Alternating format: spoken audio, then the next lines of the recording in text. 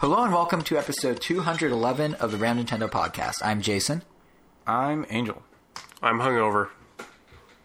And your name is... Kevin. There we go. Hungover Kevin. Hungover Kevin. And this episode is called Off the Chain, most obviously as a nod to Astral Chain, which is a very slick, cool game that will have impressions Kevin of was flavor off the in the chain show. yesterday. Hence the hangover. And it's also not just a reference to Kevin and to Astral Chain, but also a good descriptor of just all the cool stuff Nintendo's done in the past. Might I weeks. also add that for the fourth episode in a row, we were not consulted on the episode Might title. I add, but you were, and he forgot. But And I didn't say we. Off the Chain's a decent title. Thank you. I'll give I this mean, one. think about how much worse it could have been. The other day, I discovered there's a third-person shooter coming to Switch where you play an otter in a robot suit, and they called it, this is the name of the game, the Otterman Empire.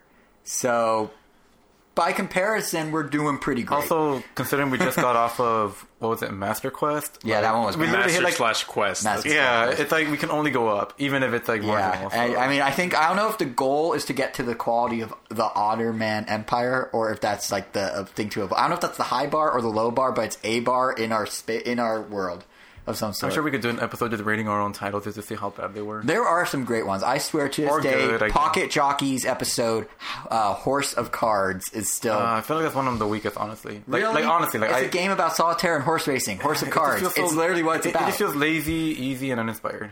Wow, what would you have called it? I don't know, but I'm not saying I could have done something better. I'm just saying that it's a boring, easy, like, gimme. We've come a long way from episode, 3, My Loftwing and Me, about Skyward Sword. Wow. But anyway, back to Nintendo's Onslaught. There's been a lot going on since our last episode. There was the Direct, there was Banjo releasing for Smash Bros. There were 20 Super Nintendo games released. There are announcements of new games. There are announcements of new ports.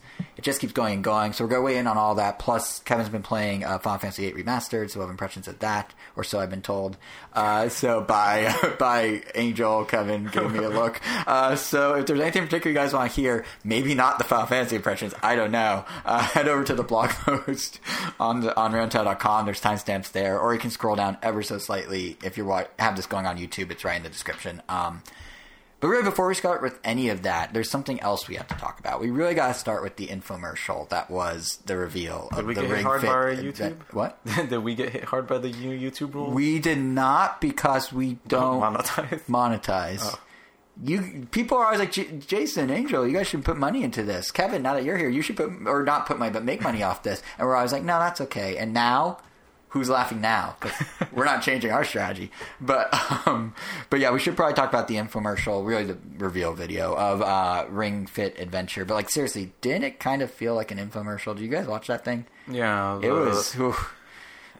It was like a parody of an infomercial, just the way they were delivering all their lines. The way they were saying in unison, Ring Fit Adventure. Yeah, or like the tone, the format. The framing was really weird. I follow an animator on Twitter, and he like posted this one like specific shot of the infomercial where, like, I don't know, just like the face of the lady was like zoomed in just enough that it was just kind of like uneasy, and then when the guy next to her turns to her, you literally just see his face in the frame of the screen. Yeah. Like just his face, like just hanging there like a creepy mask, and then he just like turns away. It's like there was definitely two levels. There was to this there was video. one draft of this. Like, No, I don't think it was. I think there are many drafts, and I think it was somewhat intentional. I think because they were like for people I don't know. that I didn't get that tongue-in-cheek Nintendo. No, I think it was I just totally- got that like, who cares kind of. No, I think it was a low key thing because they knew like for people who would want a fitness thing. Hey, here's like an actual fitness style infomercial. I mean, they like, really tried for the Nintendo Labo. They're like, oh, here's a specific. Yeah, for the no, but Labo. I think because Ring Fit Adventure me targets two different audiences, so I think they were trying subtly to target us too. Because like everyone was talking about how weird it was, and everyone talked about how weird it was means everyone was talking about it, so it was a win for them in a way. Good point. It is a very weird looking peripheral. But yeah, the whole thing, like, I was half expecting them by the end to be like, oh, it's only, I tweeted this, but like, it could be yours for 4 easy payments of $19.99. And what I didn't realize at the time is it actually does cost 4 easy payments of $19.99. like The thing is $80. I like 1 or 2, but the point I thought was funny is I said that not knowing it was actually going to cost $80, which is the price. Which, I don't know, what are you guys saying? It kind of feels high on the surface level, $80 for that, a little. But, So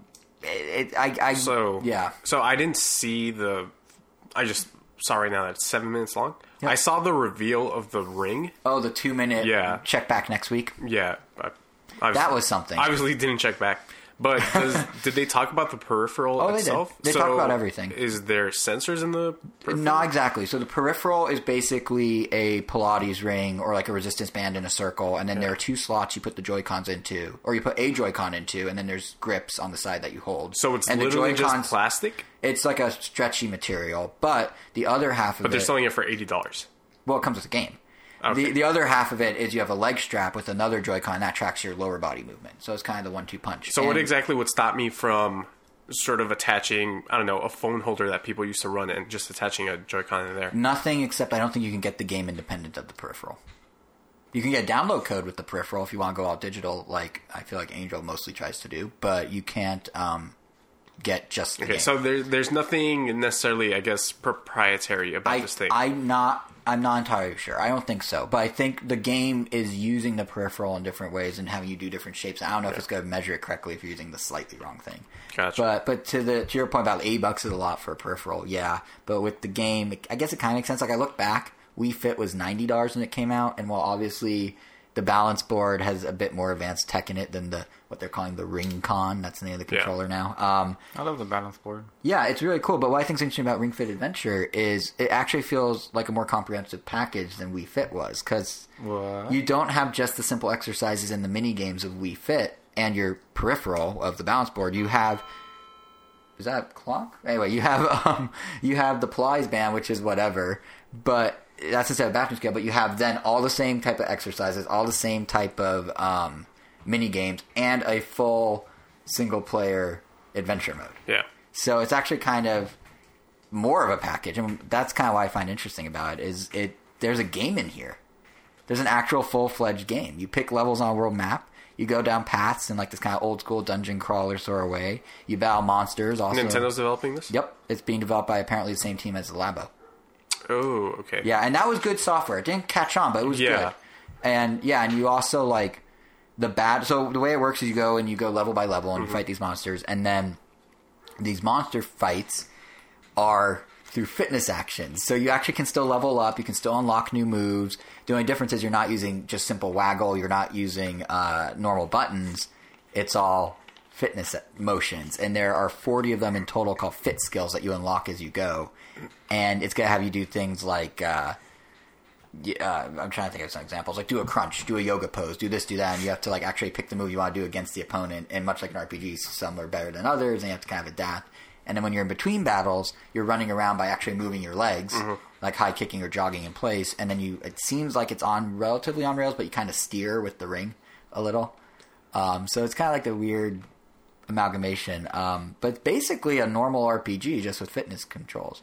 Or as, if you thought the puns before are bad, one Nintendo's PR reps I follow on Twitter is like, it's not a role-playing game, it's a swole-playing game. And I was like, that is quality. So... Is it quality? But I mean, do you know how low my bar is?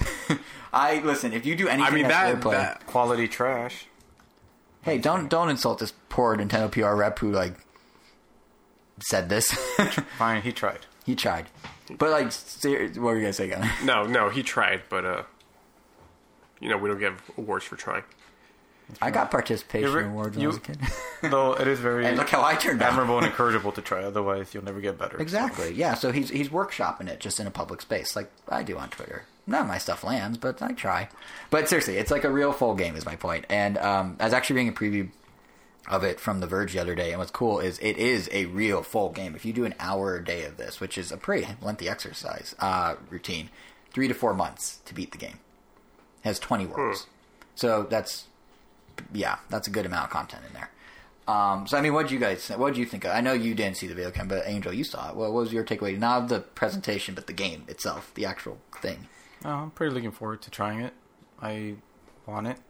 Nothing really that deep except like, the character looks like Tracer's on fire, but people already want her in Smash.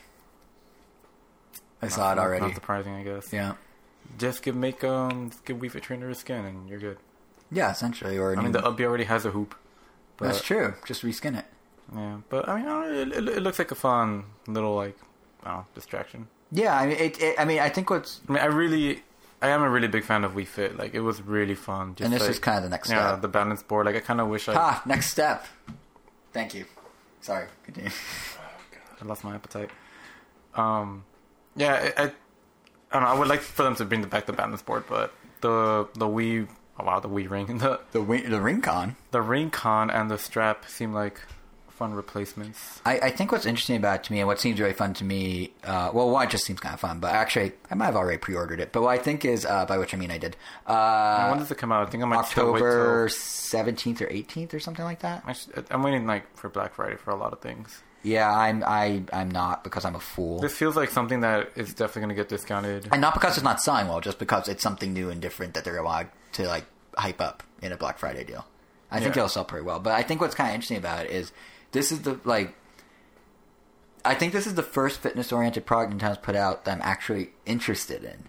Because, like, I think we as a group, I in particular, but we as a group, like, are very much part of that, and the audience that Nintendo really wants to go after with this. Because it wasn't just, like Wii Fit was very much... they just want to take fitness apps and somehow gamify them. Like, there's Wii Fit, obviously, and then there's Walking Trainer, remember that? Where it's like, oh, just take walks with your 3DS and we'll sort of track it and give you rewards and stuff. But what they're doing here is they're kind of flipping the script with, you know, the Ring Kong and Ring Fit adventure and all that, and they're actually... They're fitnessifying a game. Yeah, they're fitnessifying a game instead of gamifying a fitness app. And that makes sense if you think about it, because Nintendo was saying back in January that they kind of ditched their Blue Ocean strategy. They were saying, you may recall in their financial report we talked about here on the show, that the gaming population has kind of reached a critical mass. In their mind, there is no Blue Ocean because everyone plays games on some level. Switch, as a gamer-first device, has captured a lot of that gaming audience. So then what do you do as kind of next evolution of Wii Fit? How do you capture that magic again, but with an audience that's all about games now, even at a more casual level? Well, if you're Nintendo and you now have this massive audience, flip the concept. Just do a game that does fitness instead of a fitness thing that's kind of gamey.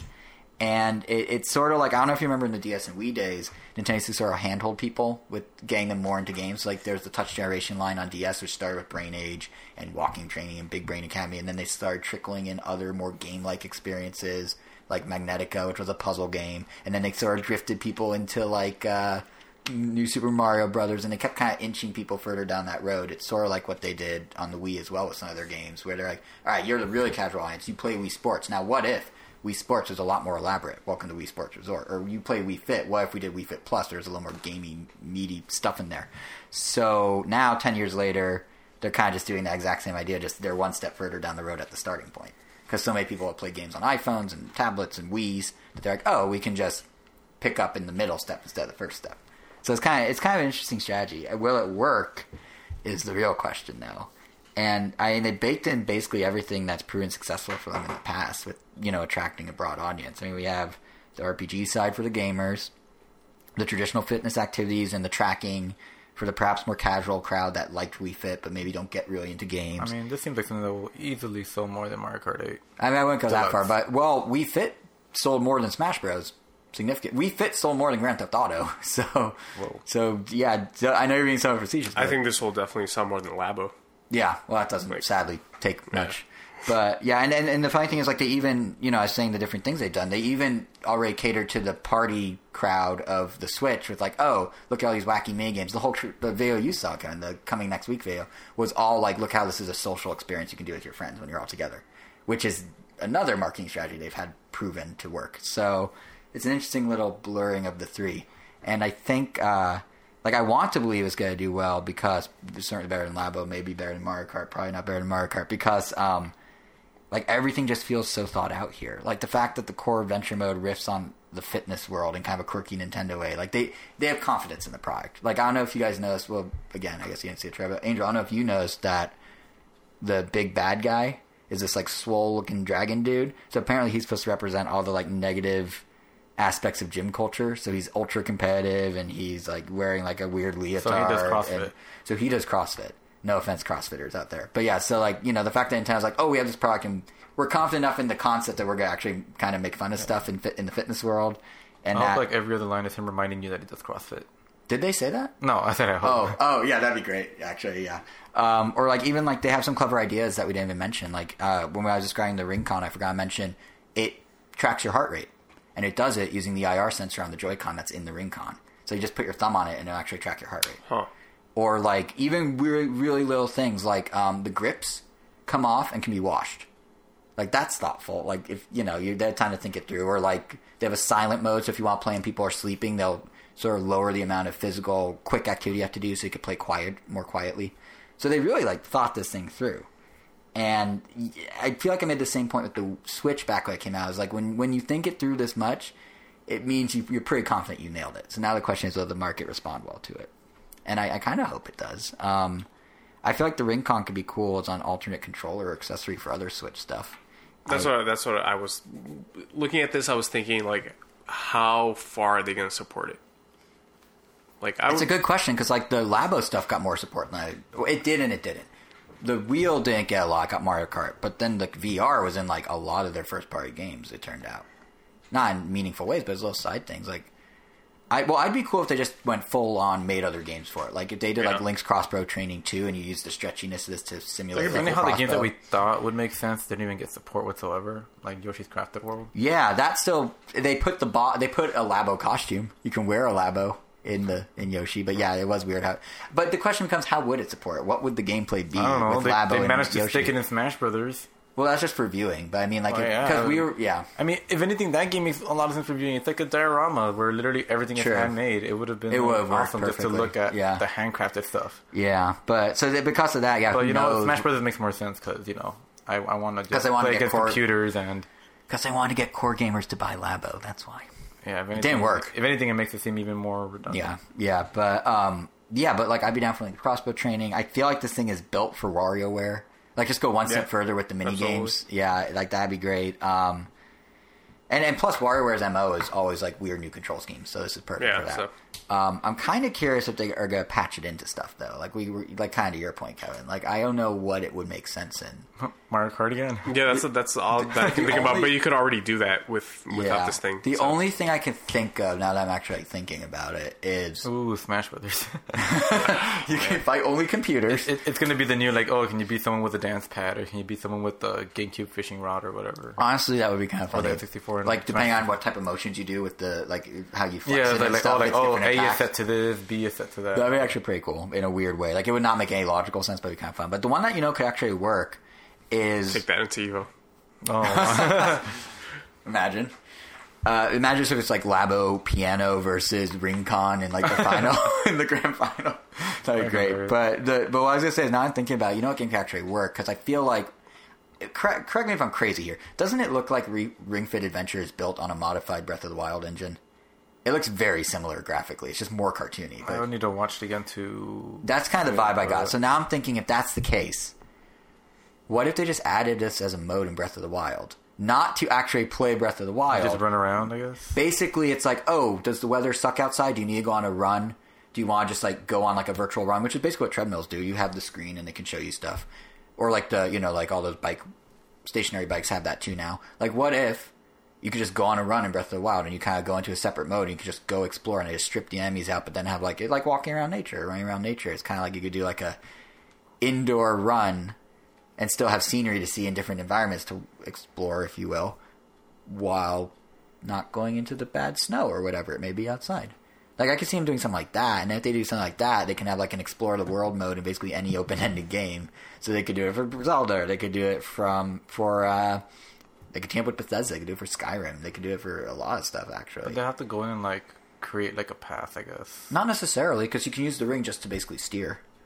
Oh, well, I mean, you don't necessarily even steer in the game, but, I mean, I guess you could. But that'd be kind of weird. It'd be a little weird. Or they could create paths that you go on and they just use the assets and make it a side mode, similar to how, Mario Odyssey or Captain Toad or those made special VR stages based on real world again, lives. And it's pretty I'm similar. not really getting a Let me see it. No. Okay, I guess I can't look. No, I mean, no, that I'm not. Really? It's pretty, I mean, they just you don't think so? Just cell shading, but... I don't know. To me, it had kind of it's obviously more structured, but to me, it kind of had a similar vibe for some reason. I don't know, maybe not. But either way, they could still do it with Breath of the Wild, regardless of the engine difference.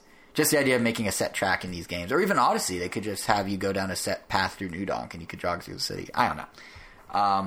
it could be a cool idea. Who knows if they're going to do it. They'll probably do something even weirder and be like, oh, it's Yoshi's Crafted World where we didn't give you Labo, but you can throw eggs if you flex or something. Who knows? But anyway, so that is, I guess, Ring Fit Adventure. Is this their newest IP since what, ARMS? Yes, and the main character looks a little like the what's her name on the box of ARMS? Ribbon Girl? The hair. I mean, I guess if anyone has a ponytail... Yeah, they're all the same. Yeah, when I see a ponytail, I assume it's the same person everywhere I go. Very deep observation. Thank you, I tried. But yeah, I think ARMS was the last... Well, Labo, really. Yeah. And it is the same team, from what I've heard. It's not official. They haven't actually said that, but people that like teased this was going to come out were saying it's the same team. I guess they just have a weird and wacky idea team, which must be really fun to work on. Just like find the weirdest thing to make, and we'll go ahead and give you money, and then you do it. Like that's probably a pretty fun team. Or they're completely mad and they have, it's like a madhouse. Who knows? One of the two. But anyway, when Nintendo wasn't turning Palai rings into video games, they were busy putting on a Nintendo Direct. And that was perhaps one of the most packed, just in terms of density, presentations we've seen in a while from Nintendo. I think the easiest way to maybe talk about it is to break down the news into different buckets, all of which are kind of overstuffed, even when we do. Like, take Smash Bros., for example. Like, Ultimate, we got the surprise release of Banjo-Kazooie. We got the first look at the new DLC fighter, Terry Bogard. New costumes, a new mode in the Return of Home Run contest. Now flashing animations to the moon. And if that wasn't enough, confirmation that DLC would continue beyond the first Fire Pass. There's so much to cover. They had a separate 20-minute video presentation that Sakurai just kind of talked through everything in. Like, he just went. I actually kind of like those. I'm starting to really warm up to those. They contrast nicely with the Direct. He, like, is the same sort of, like, off-the-cuff, on-the-fly presentation he did for Heroes DLC back in July, but it's still fun to see him just kind of, like, let loose, and he's cracking jokes with the people off camera, and he's continually plugging Xbox just because he knows it kind of annoys the people off camera. Like, it was, he had that weird thing he went on about, like, Banjo-Kazooie's a bunch of sad souls in the game, and he's like, I don't know where he's going with that, but it's just kind of funny to hear him just off the cuff.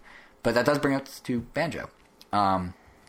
Really, that was the headliner through all this, and I would say for good reason. I'm liking it. I mean, we can get into the nitty-gritty of how he plays in the competitive sense, which I feel like is where you're gonna go, Angel. But I love Banjo.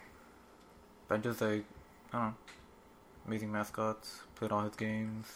They definitely did really true to him as a character. Yeah, that's what I was about to say. Is I love the implementation of everything. I mean, it's truly incredible fan service. The music, like the remixes are I love all the remixes. I mean, it's not just the remixes. The remixes are great. Like Treasure Trove Cove, I feel was probably one of the better ones that Grant Kirkhope didn't do since he only did one of them. But a lot of the other ones just kind of felt like I mean, Sakurai just said, we had to speed these up so that they could kind of go with Smash Brothers. Right, but then most of them literally just sounded like sped up versions of that music, just with more orchestral sounding, but nothing really inspired like the one Grant Kirkhope did. But I mean, I don't know, come on, no Rusty Bucket Bay, no Gruntilda's Lair. That one I feel like definitely had to have been there, but oh well. I will say, regardless of which songs they picked, what I really do like is if you go play classic mode with Banjo and do his track of stages, what they did as kind of cool is every stage has music from a specific stage in Banjo-Kazooie, and then they tried to match the theme of what that stage is with the theme of the level the song came from in the old game. So that was kind of a neat touch. That's cool. So it's like I thought Street Fighter, they tried to match the fighters to like a different Street Fighter character. And they've done stuff like that before, but it's always a nice touch. Like, I think... And then there's a stage. There's Spiral Mountain, which not only has a ton of cool little cameos and Easter eggs all over the place by all the supporting cast, but actually introduces an entirely new concept to Smash Brothers. It physically rotates every so often as you fight. Like, it goes in a circle. I mean, in a way, it's effectively the same as a flying stage. It's just shifting differently. But it feels unique because it's done different. It looks weird. And it is a little weird in the sense, like, it feels like your character's just, like, sliding as it rotates. That's what makes it feel really weird. Like, if you're in the air, it's fine, but when you just see your characters... If anything, it looks funnier when it's spinning in one of the directions where it looks like your character's literally climbing up the Spiral Mountain because they're going up the hill. Right, but they're not moving. Yeah, but they're not moving. Yeah, but this is the type of thing, even if it's a little funky, this is the type of thing I was saying. I was complaining about the Dragon Quest stage when Heroes DLC came out, saying like, it's just a flying stage. They've done that before, and Joker is cool because of the music. Saying, baby. Love Persona. This is what I was kind of hoping they would do at Dragon Quest, is like something totally different than what we've seen before. Dragon Quest has had the unfortunate thing that like the stage actually does that in the game. What do you mean the stage actually does that in the game? Like that there's a fighting flying stage in the game? Well, there's just like they go on that exact same platform, they put the orbs, it lights up, and then they go flying to the Besieger or the tree. Ah. Wait. So the flying stage in Smash was actually 1-to-1 with the game. It's like the one flying stage that actually should be a flying stage versus the other ones that are just like a tour. Uh-huh. But because we've already seen so many of these stages, like it came off as like, oh, it's just another one. So we just seemed completely ignorant to Dragon Quest when we were complaining, or when I was complaining 6 weeks ago? No. Sweet. I have to admit, some of this is obviously my bias, too. Like, Banjo-Kazooie is probably, me being like, oh, I don't care that it looks weird when it rotates. It's Jason actually beat. Almost. Oh. So here's the problem. No, wait, here's the problem. That game twice. No, listen. In college. Okay, that's a little late to the game, literally. No, in addition to when it came out. So the thing is, Banjo to me has always been like one of my all-time favorite Nintendo 64 games. My first Nintendo Power I ever bought was because Banjo was on the cover. I have a Banjo-Kazooie plush somewhere. Like, I was obsessed with it at the time. And I did get very close to beating it. And then I was trying to I didn't play it for like a month, went back, was going to go beat it, opened the game, went to the file, and then it's like, are you sure? And I'm like, yeah, I want to beat my boss. That's what I'm doing. And I press it. And what I actually did was delete the file, and I didn't realize that's what it was, because all it says is, are you sure? It doesn't say what you're sure about. No, and then I was so annoyed, I did not go back to it, because I was just like, no. Yeah, the game is notorious, actually, for making it really easy to erase your save file. Yeah, it was really easy to erase my save file. so that's why I never beat it. I would have. That would have been one of the few games I would have beaten. That actually happened to Elvis. Like, literally the exact same thing. He went on without playing it, went back, accidentally deleted his file, but then went back and beat it. See, I didn't, because I was, like, really frustrated. That also happened to me, too, in college. That's why I ended up basically beating it twice. Right. Yeah. Well, anyway, my point is, I think there's definitely some bias at work here for me, because besides the fandom, like, this is the first time in Smash Bros., with DLC at least, I'd say both Ultimate and probably Smash 4, that there's actually been a character I'm genuinely excited about because my fandom of the original game was so strong. Like, for you, Kevin, I feel like I watch this, I'm going to trigger him, Joker. Yeah, baby! And then, love Persona. It's my running joke.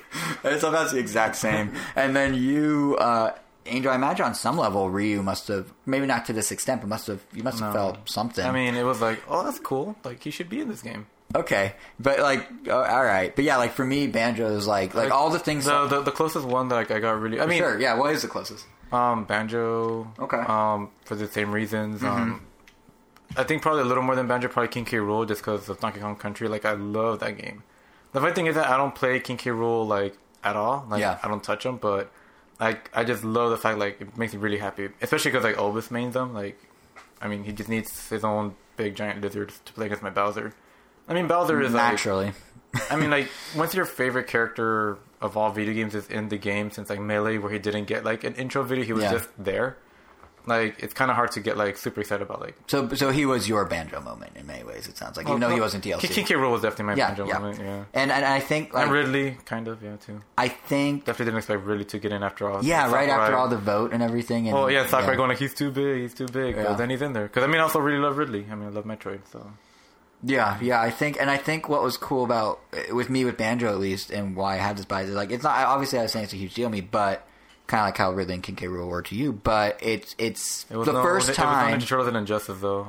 Oh, you lost your mind when that came out. I think that's the first time I ever audibly said like no way, what? Was I here when that? No, you weren't. I was driving over to record the podcast, and I walk in the room, and you're like, you have to watch this. I'm like, what? It's like, it's Injustice. I'm like, I don't care about Injustice. No, watch this. And you were losing your mind. I've never seen you like that. Yeah, it was nice. I mean, they did such a. I mean. The attention to detail they put in that is kind of like how, like, a Sakurai... Yes, that's what I was going to say, is the Banjo... It's like they really cared. Yeah, that's the thing. It's like the Banjo... Like, I know Sakurai's always like, oh, I did this little nod to this and this little nod to that, and if you're a true fan, you'll appreciate this reference. And I was like, sure, okay. Banjo's the first time I was actually able to be like, I do know what you're referencing. I do appreciate that. That is super cool. And I don't think any other Smash DLC is going to do that for me. I can't think of another character that would have the same gap of coverage in the world of Nintendo and then suddenly kind of get rushed in like this out of nowhere and be this big of a deal and this personally connected to my childhood like this. Unless they bring out, like, Phoenix Wright or an Elite Beat agent. Like, I don't know what else I would Like or no, Rhythm Heaven. It'd have to be Rhythm if there's Heaven. Choir Boys, it's a rumor. Yeah, there we go. But, Rhythm like, Heaven would definitely. I guess, like, Cohen, is there a character besides Joker that could, like... was Joker the pinnacle for you? Oh, yeah, absolutely. Because you guys were Really? at the Game Awards. I was, yeah. Or you were at the Game Awards. There's no other- I was there's no other texting- I was franchise texting that- both of you. Oh, like, you were losing your mind via text, yeah. Yeah, And I was like, that I'm not on an blew my award show. mind. Let me watch There's the award show. other No, character Joker. Even I mean, obviously, them being a Nintendo character means nothing now. So, like a dream character. That's not probably Goku. maybe a couple Goku. Probably maybe a couple of years ago, Sora probably would have done it for me. Do you think if they were to suddenly bring in Sora, I mean, we got a second wave of DLC coming, would you react at all, or just be like, oh yeah, that would have been cool years ago? I mean, it's. Don't get me wrong, it still would be cool. Yeah. And a lot of people lose their mind if Sora if Sora It's gets like we announced. have a form of Sans in there. It's ridiculous. That's the other crazy thing, is like... Okay, before we even get to how Banjo plays, we've talked about everything but yeah, I'm liking this new Mii costume fighter or Mii fighter costume doesn't mean it has to be a Mii wearing a costume. I know. They're actually like changing the skin like- coloring, the texture work, the head. That's what really bothered me about like the first. Cause like why like make Knuckles like the way? Just give him Knuckles' face. Just give him like the same proportions. Just make Yeah. him a Mii fighter. It's like. Yeah, like literally what they did with Sans. Like they finally got around to doing it right. Yeah, and what's crazy is I hated these heads like, oh, you're me dressing up. Like I don't want my me to dress up. I wanted to make Lloyd because you're not going to put Lloyd in Smash Brothers. right. I And wish they brought back that costume. you'd say what? I wish they brought back that costume, the The Lloyd. Yeah. They may still, because here's the thing: all they promised they're going to do more DLC. They said nothing about costumes. That's true. But I They can't keep- imagine they them keep being like, bringing back we're old- not going to make 75 cents. Oh, where we yeah. I mean, can. they keep bringing back old costume from Tales of Tales of Symphonia. Symphonia? Yeah. Yeah, because he was in Smash 4, but then in this one, they just released like Zero and Proto Man, which were in Smash 4. But they were And like, he wasn't in Smash, but I do dig that Pokemon trainers Gomon. are cool. I mean, Team Rocket's Team Rocket, cool, yeah. and I do dig the Gomon they did because I did like Mystic Ninja on N64 back in the day. But what I was going to say, the thing about Sans that's interesting, I think, is going to convince Nintendo. If they weren't planning to do more costumes, they're now going they added to song, which is pretty neat. the. Yeah, did I say Sans instead of Sans? Anyway,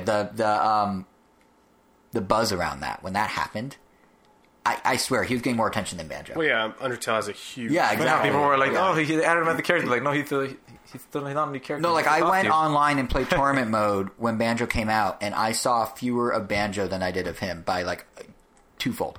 Like it was insane, and like it's really cool for the creator because he made a game that's kind of a nod to He went to Sakurai's house. yeah, and he Right. made a game that's like an homage to Earthbound, and he's really all about Earthbound, and then he gets to get his character in the only game Nintendo recognizes as a thing that they care almost about feels like with the Shovel Knight got Earthbound characters. snubbed. That what? It almost feels not like Shovel Knight got snubbed. A little. Yeah. Shovel Knight should have a costume if Sans could get Shantae, I see Shantae. I don't know if Shantae would become DLC, but Shantae could very well become a costume.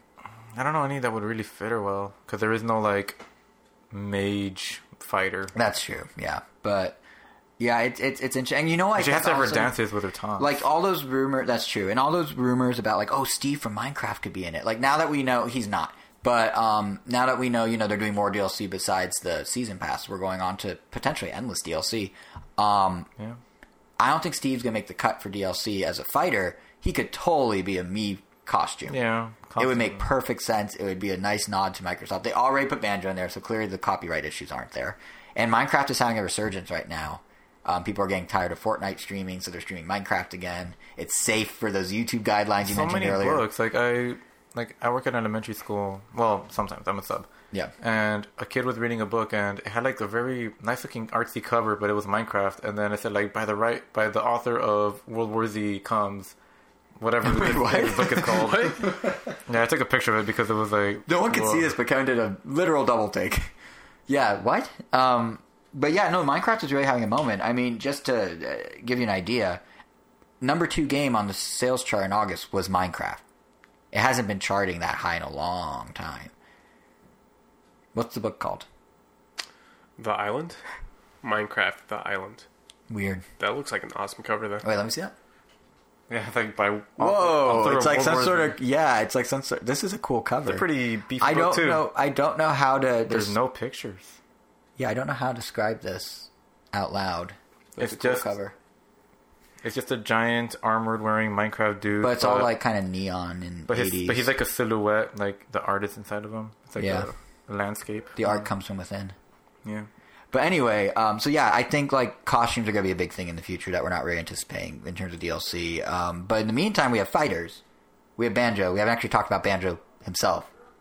What do you think of him, Angel? Yeah, I mean, like we said, like his moves are all true to him. Like I don't know, just like Mega Man and all the other DLC they've been in, it's always awesome playing as them because it kind of feels like extensions of the game or Sonic. Yeah, you know what's crazy to me is he feels exactly how you would envision he would feel, and he plays exactly how you would envision he would play. I mean, when he runs, what's he gonna do? Oh, obviously they'll do the little Kazooie kick-up thing, and there it was. Oh, his jumps go look like this and feel like this, and it does. Oh, what if he could shoot eggs repeatedly? Yup, Kazooie could become the little bazooka from the from the first-person mini-game thing in Banjo-Tooie. Like, everything's there. Yeah, I mean, I have like a few nitpicks. Like, I wish his back air was his forward air because that's kind of how it's mainly used. Like, never like that in the game. Yeah.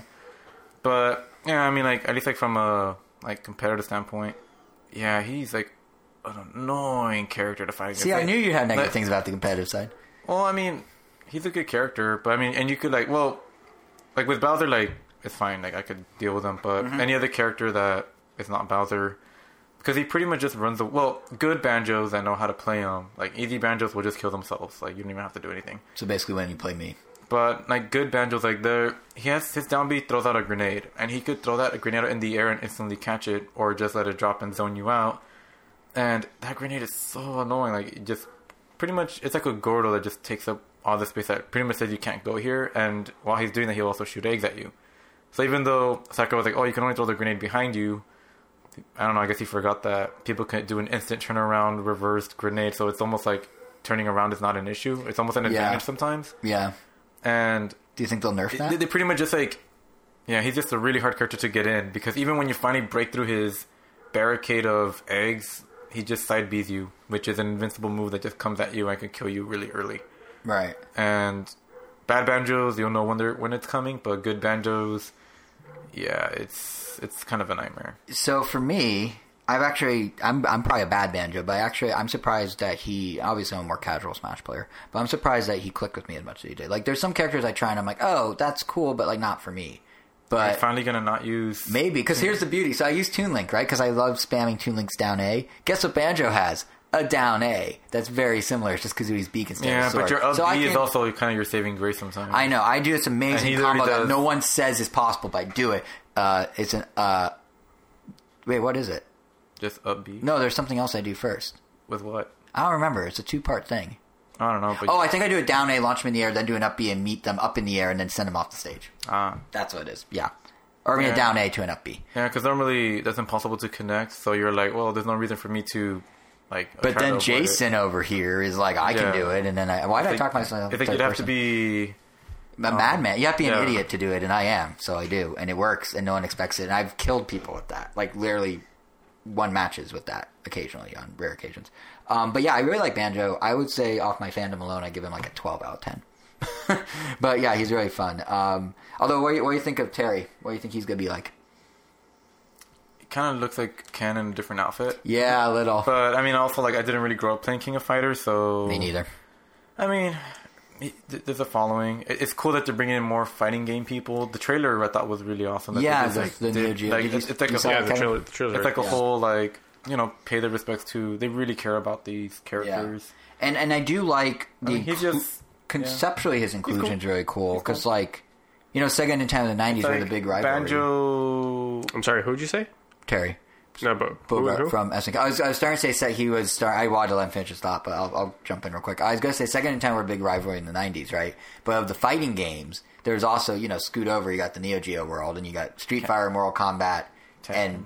Tekken was late 90s. I'm thinking 16-bit. You got Street Fighter, Mortal Kombat, and... Fatal Fury. Yeah, exactly, and Fatal Fury. So now, 2 after you're represented, all you need is like Scorpion or something, and we got the whole... the other 16-bit war that wasn't. Scorpion would be the most kid-friendly one because he just freezes. Exactly. Yeah. SNK hasn't released a King of Fighters game in forever, so I wonder if this also means something for that. Oh yeah, it's not Fatal Fury. It's King of Fighters. I was thinking, or no, Fatal Fury was. He was originally. He was originally Fatal Fury. Well, they are. King of Fighters. Didn't they have one like in? Well, I guess it's still a long time ago. It's like they're like 7 years ago, maybe less. They keep, I don't remember, but they do keep dancing around the idea. Like, they did SNK Heroines, the fighting game on Switch, like, a year ago. Terry was in that. Was he? Yeah, that's DLC, but they made him a woman. Oh, yeah, that's right. Yeah. But, like, they keep dancing around, and now, like, just last week, right after Terry was revealed, they announced their own, like, mini console. You can get a Neo Geo arcade controller, and you can actually plug it into your TV and play on the TV. I mean, or you could do some other thing where you play it some other way. Terry has been on the Switch since the beginning with all the hamster ports, so... Yeah, all the arcade archives and stuff, yeah. So it seems like it's a good fit. It's a good fit. And really, like, it's just crazy to think that we're now getting unlimited DLC. Which, like, ultimately, no pun intended, but ultimately, it's Sakurai just dedicating way too much of his time to this thing. I mean, like, if there's ever a game to end on, it'd be this one. Yeah, and like he was saying in his Famitsu column that came out the other day that Nintendo gets to pick the characters. He gets to veto them if they don't work. But the reason he's putting all... Or actually, no, it wasn't Famitsu. He said that Famitsu, but then at the TGS, at Tokyo Game Show's award show a couple nights ago, he said that he's putting... Like, this was the final mission from Iwata. This was the final request from Iwata, is make Smash for Switch. Which wasn't called Switch at the time, probably, but makes Smash a new system. So he's willing to do this insane dev cycle and make endless DLC because he wants to, like, you know, do right by Iwata because they're good friends, which is really kind of touching and really nice. And the problem is the dude needs to take vacations. I hope he is, because I remember that story where he would, like, oh yeah, I had to, like, work on the game, so I got an IV drip before I went to work. I'm like, no, that's not healthy. Like, don't do that. So I'm hoping whatever he does, he's finding the right work-life balance. But I'm very excited that we're potentially getting this sort of weird hype about Smash. You know, every couple months, forever and always. And for you, Angel, they actually give dates now, or months at least now. Yeah, still didn't tell us what the fifth one was, but... But at least you know Terry's coming in November, which is... I remember when they announced Banjo, you're like, really mad that you don't know when he's coming out, while, like, you know, Mortal Kombat 11 announced all their DLC with dates. I was just like... Yeah, you were pretty frustrated. I was just like, alright, we saw this trailer for Mortal Kombat. Oh, look, here comes Joker, Arnold Schwarzenegger, Spawn, and Sindel, and they're all dated. Yeah. Very generously far apart, probably in, like, response to all the, you know, overtime stuff. But, yeah. Hey, you know, I mean, at least we know when they're coming. And now we may start to know with Smash, because at least they're giving months. That's progress. Yeah, and I mean, if he's coming in November, I'm sure we'll find out who it is, like, who the fifth one is, like, by October Game Awards. or something. Nah, we'll probably find out at the Game Awards. That's what they did last year. In December? Well, actually, yeah.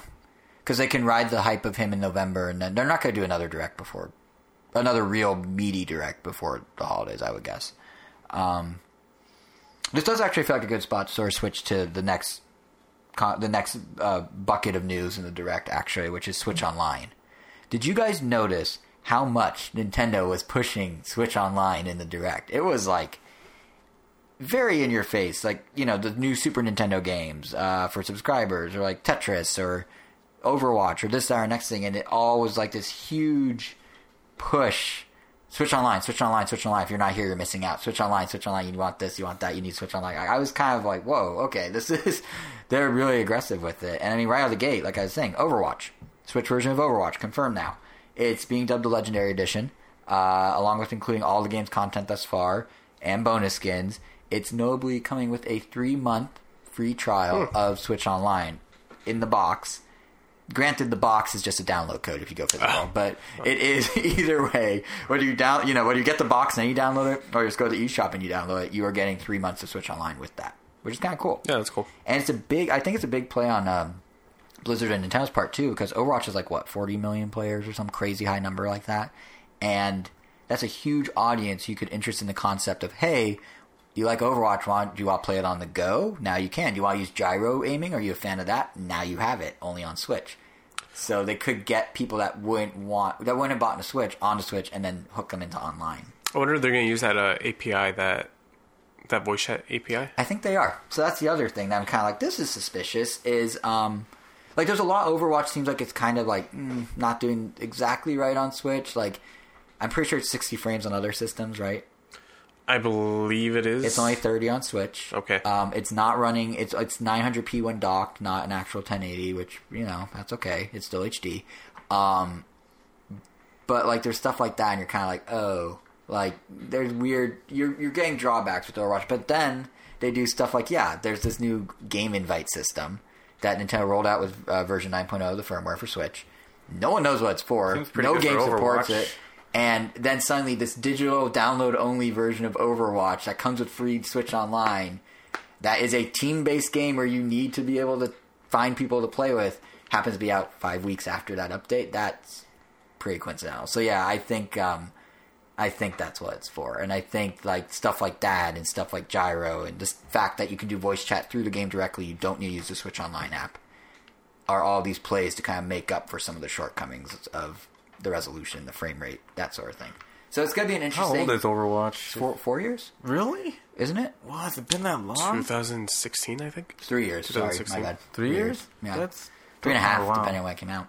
Wow. But yeah, it's interesting. I'm really curious to see like how it shakes out in terms of what sort of appeal it has, because it is sort of like you're picking.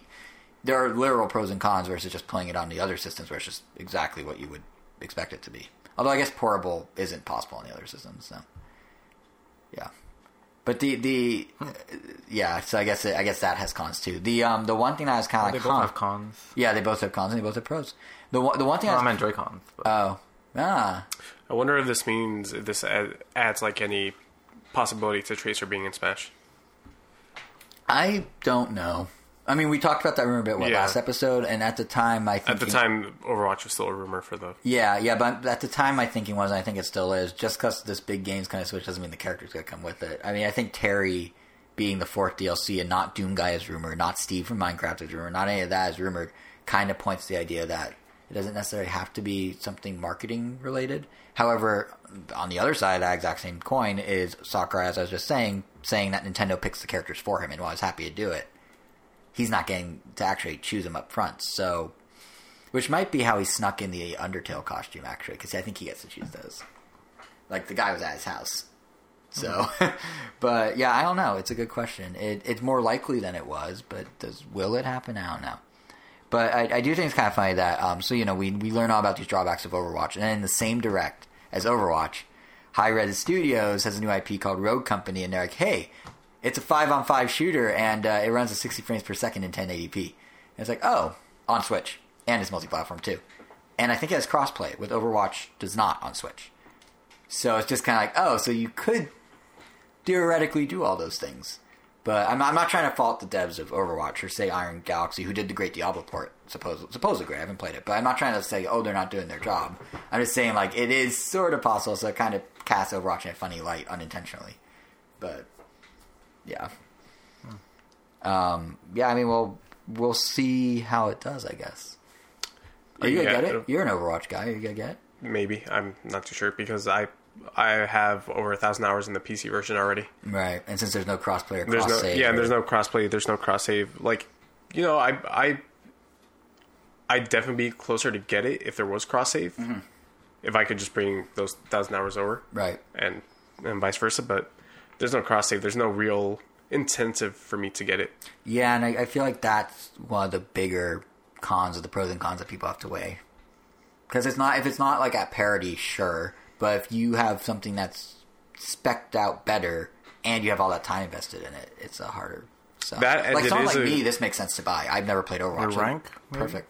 That and it is a competitive shooter. Yeah. So 30 frames just doesn't cut it anymore for competitive shooters. Yeah, and that might be why we'll probably never see crossplay as a result, because you're playing against 60 frame people. You're playing against people who have normal controllers while you might be using gyro Joy-Cons or whatever. So it becomes a weird thing. But as a... Wait, you mean mouse and keyboard? Versus Joy-Cons? No, because it's on PlayStation and Xbox too. Yeah, mouse and keyboard as well. Sure. Oh.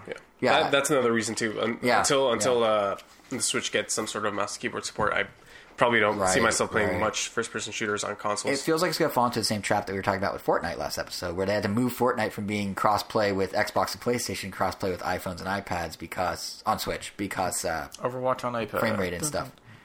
You never know. I was playing Fortnite with a couple buddies. I just recently started playing it. My buddy was on Xbox. My other buddy was on PlayStation. Mm-hmm. And then the fourth person was on his phone. Huh. Wait, so he was able to hook in? He was able to hook in with us. I don't know. Yeah. I don't know if Switch is just limited to phones, but it might be. But phones are allowed to play. That's weird. So phones can go PCs. Towards the PC. Yeah. No one was on a. No one was on Switch. No, yeah. Oh yeah. I was on PC. Right. Okay. PS4, Xbox, and phone. I think it's one or the other, because I remember when we were in Mexico. We either had to play with phones and Switch, or PS4 and phones. Like, you couldn't do both. Interesting. Poor Switch. Well, no, I mean, But, at yeah. that point it was one or the other. No, I know. I think but it'll do okay. No, I think it'll be fine. I mean, the It'll be game's fine. huge on Switch. It's no big deal. But yeah, Overwatch is just, I think, one of many games that Nintendo's now really being like, oh, Switch Online, we can sell it with these games. The other, of course, is Tetris 99. That also comes with a trial. That one, if you buy the physical version for $30, you get a year of Switch Online. And that physical version comes with all the new DLC they announced, comes with all the 2.0 stuff they rolled out. So that means you're getting daily missions to fulfill, and then you can earn coins and use those coins to buy new skins, including classic Nintendo skins. This is basically the Tetris DS sequel, or the closest we're going to get to a Tetris DS sequel. It means you get the new Invictus mode. When you get all the skins? We have to unlock them. You have to unlock them They're through through daily in-game missions. currency, not real money. Oh. You get all the, or like, that you earn. You get this Invictus mode where if you get number 1 in any normal 99 Battle Royale of Tetris, which I will probably never do, you get a second mode where you can only compete against those other people who are really good. And then, of course, there's the paid stuff, too, which is bundled in with the physical copy. So that means both the stuff they had originally, like an offline CPU battle and marathon mode, and now a 2-player, this one's actually kind of cool, a 2-player battle against the computer where you're sort of stacked on top of each other with mini views, and a full local multiplayer support mode. Wireless play. So you can I might multiple actually pick switches. this up because I only have the 3-month online trial that I got for being a Twitch. Right. Twitch Wait, you Prime could have gotten a subscriber. year out of that. Did you not I follow think up? I You're think supposed to go back and you I get think the I other still 9. can. Yeah. Oh, okay. But I Yeah. also don't think that this subscription allows me to buy that controller, the Super Nintendo controller. No, it should. I don't know. Because at the bottom, Yeah. the Oh, it said disclaimer that? said that not for trial versions, and I'm not sure if this counts as a Oh, trial it probably version. does. Yeah, So- and that. So I don't know if The the Tetris 1-year one trial. does. Then. I think Yeah. that's how they label it on the box. I think because I know Overwatch is definitely 3-month trial, but it's tricky because they also like to the point of them bundling things in preparation for Switch Lite. If you go to the eShop right now and you go look at Splatoon or Mario Kart for $60, you get Splatoon plus 1 year of Switch Online. For Mario Kart, you get for $60 Mario Kart plus 1 year online, or at $50 you can get them without online. So they discounted the games and threw in the online. And those are being billed, I think, as 1-year memberships, not trials. So And I this don't. one is being billed as a trial, I'm, as a 1-year I'm not trial. 100% sure, but I think so. I would check the don't box art. see I why. don't- I don't see why it would because Let me check the box. because a year is $20 and this DLC is $10 and this is costing $30, right? Yes. Is this also? Oh, I didn't even think of that. It's not Yeah. even a deal. It's just straight up the Yeah. value. Let me check real quick. What was your question? Is this also a download code? There's no cart. No, I think no, the there's a DLC is cartridge. 20, isn't it? No, DLC's 10. The big block DLC is only $10. And it's the same $10 you paid for the first pack, the first pack of stuff if you want the new modes, and you already paid. I barely have self-service in here for some reason. Let's see what it says. This is riveting podcasting. We're all just loading things on our phones. Well, I mistyped box art as box R. Well, let's just make an assumption. Here we go. Include Switch Online 12-month individual membership. You were good. And I think that's also how they bill it in the eShop for those who may want to take advantage of that Splatoon and Mario Kart deal. Although if you're listening to this podcast and don't have those, I'm kind of surprised. Nothing against you if you don't. But yeah, it's just kind of interesting that they're doing all this. I'm kind of tempted to get the DLC, actually. I still haven't. I said I was going to after the first batch, and then I didn't. And now I'm kind of like, well, granted, I don't do much of the multiplayer stuff because we use Angel for that and his Switch, but we use you for your multiplayer. But I still want the marathon mode, kind of. I still want the other stuff. I like the skins, but those are free. So Don't get me wrong, though. There's something kind of lame about the fact that marathon mode, the classic Costs money. Tetris mode, costs.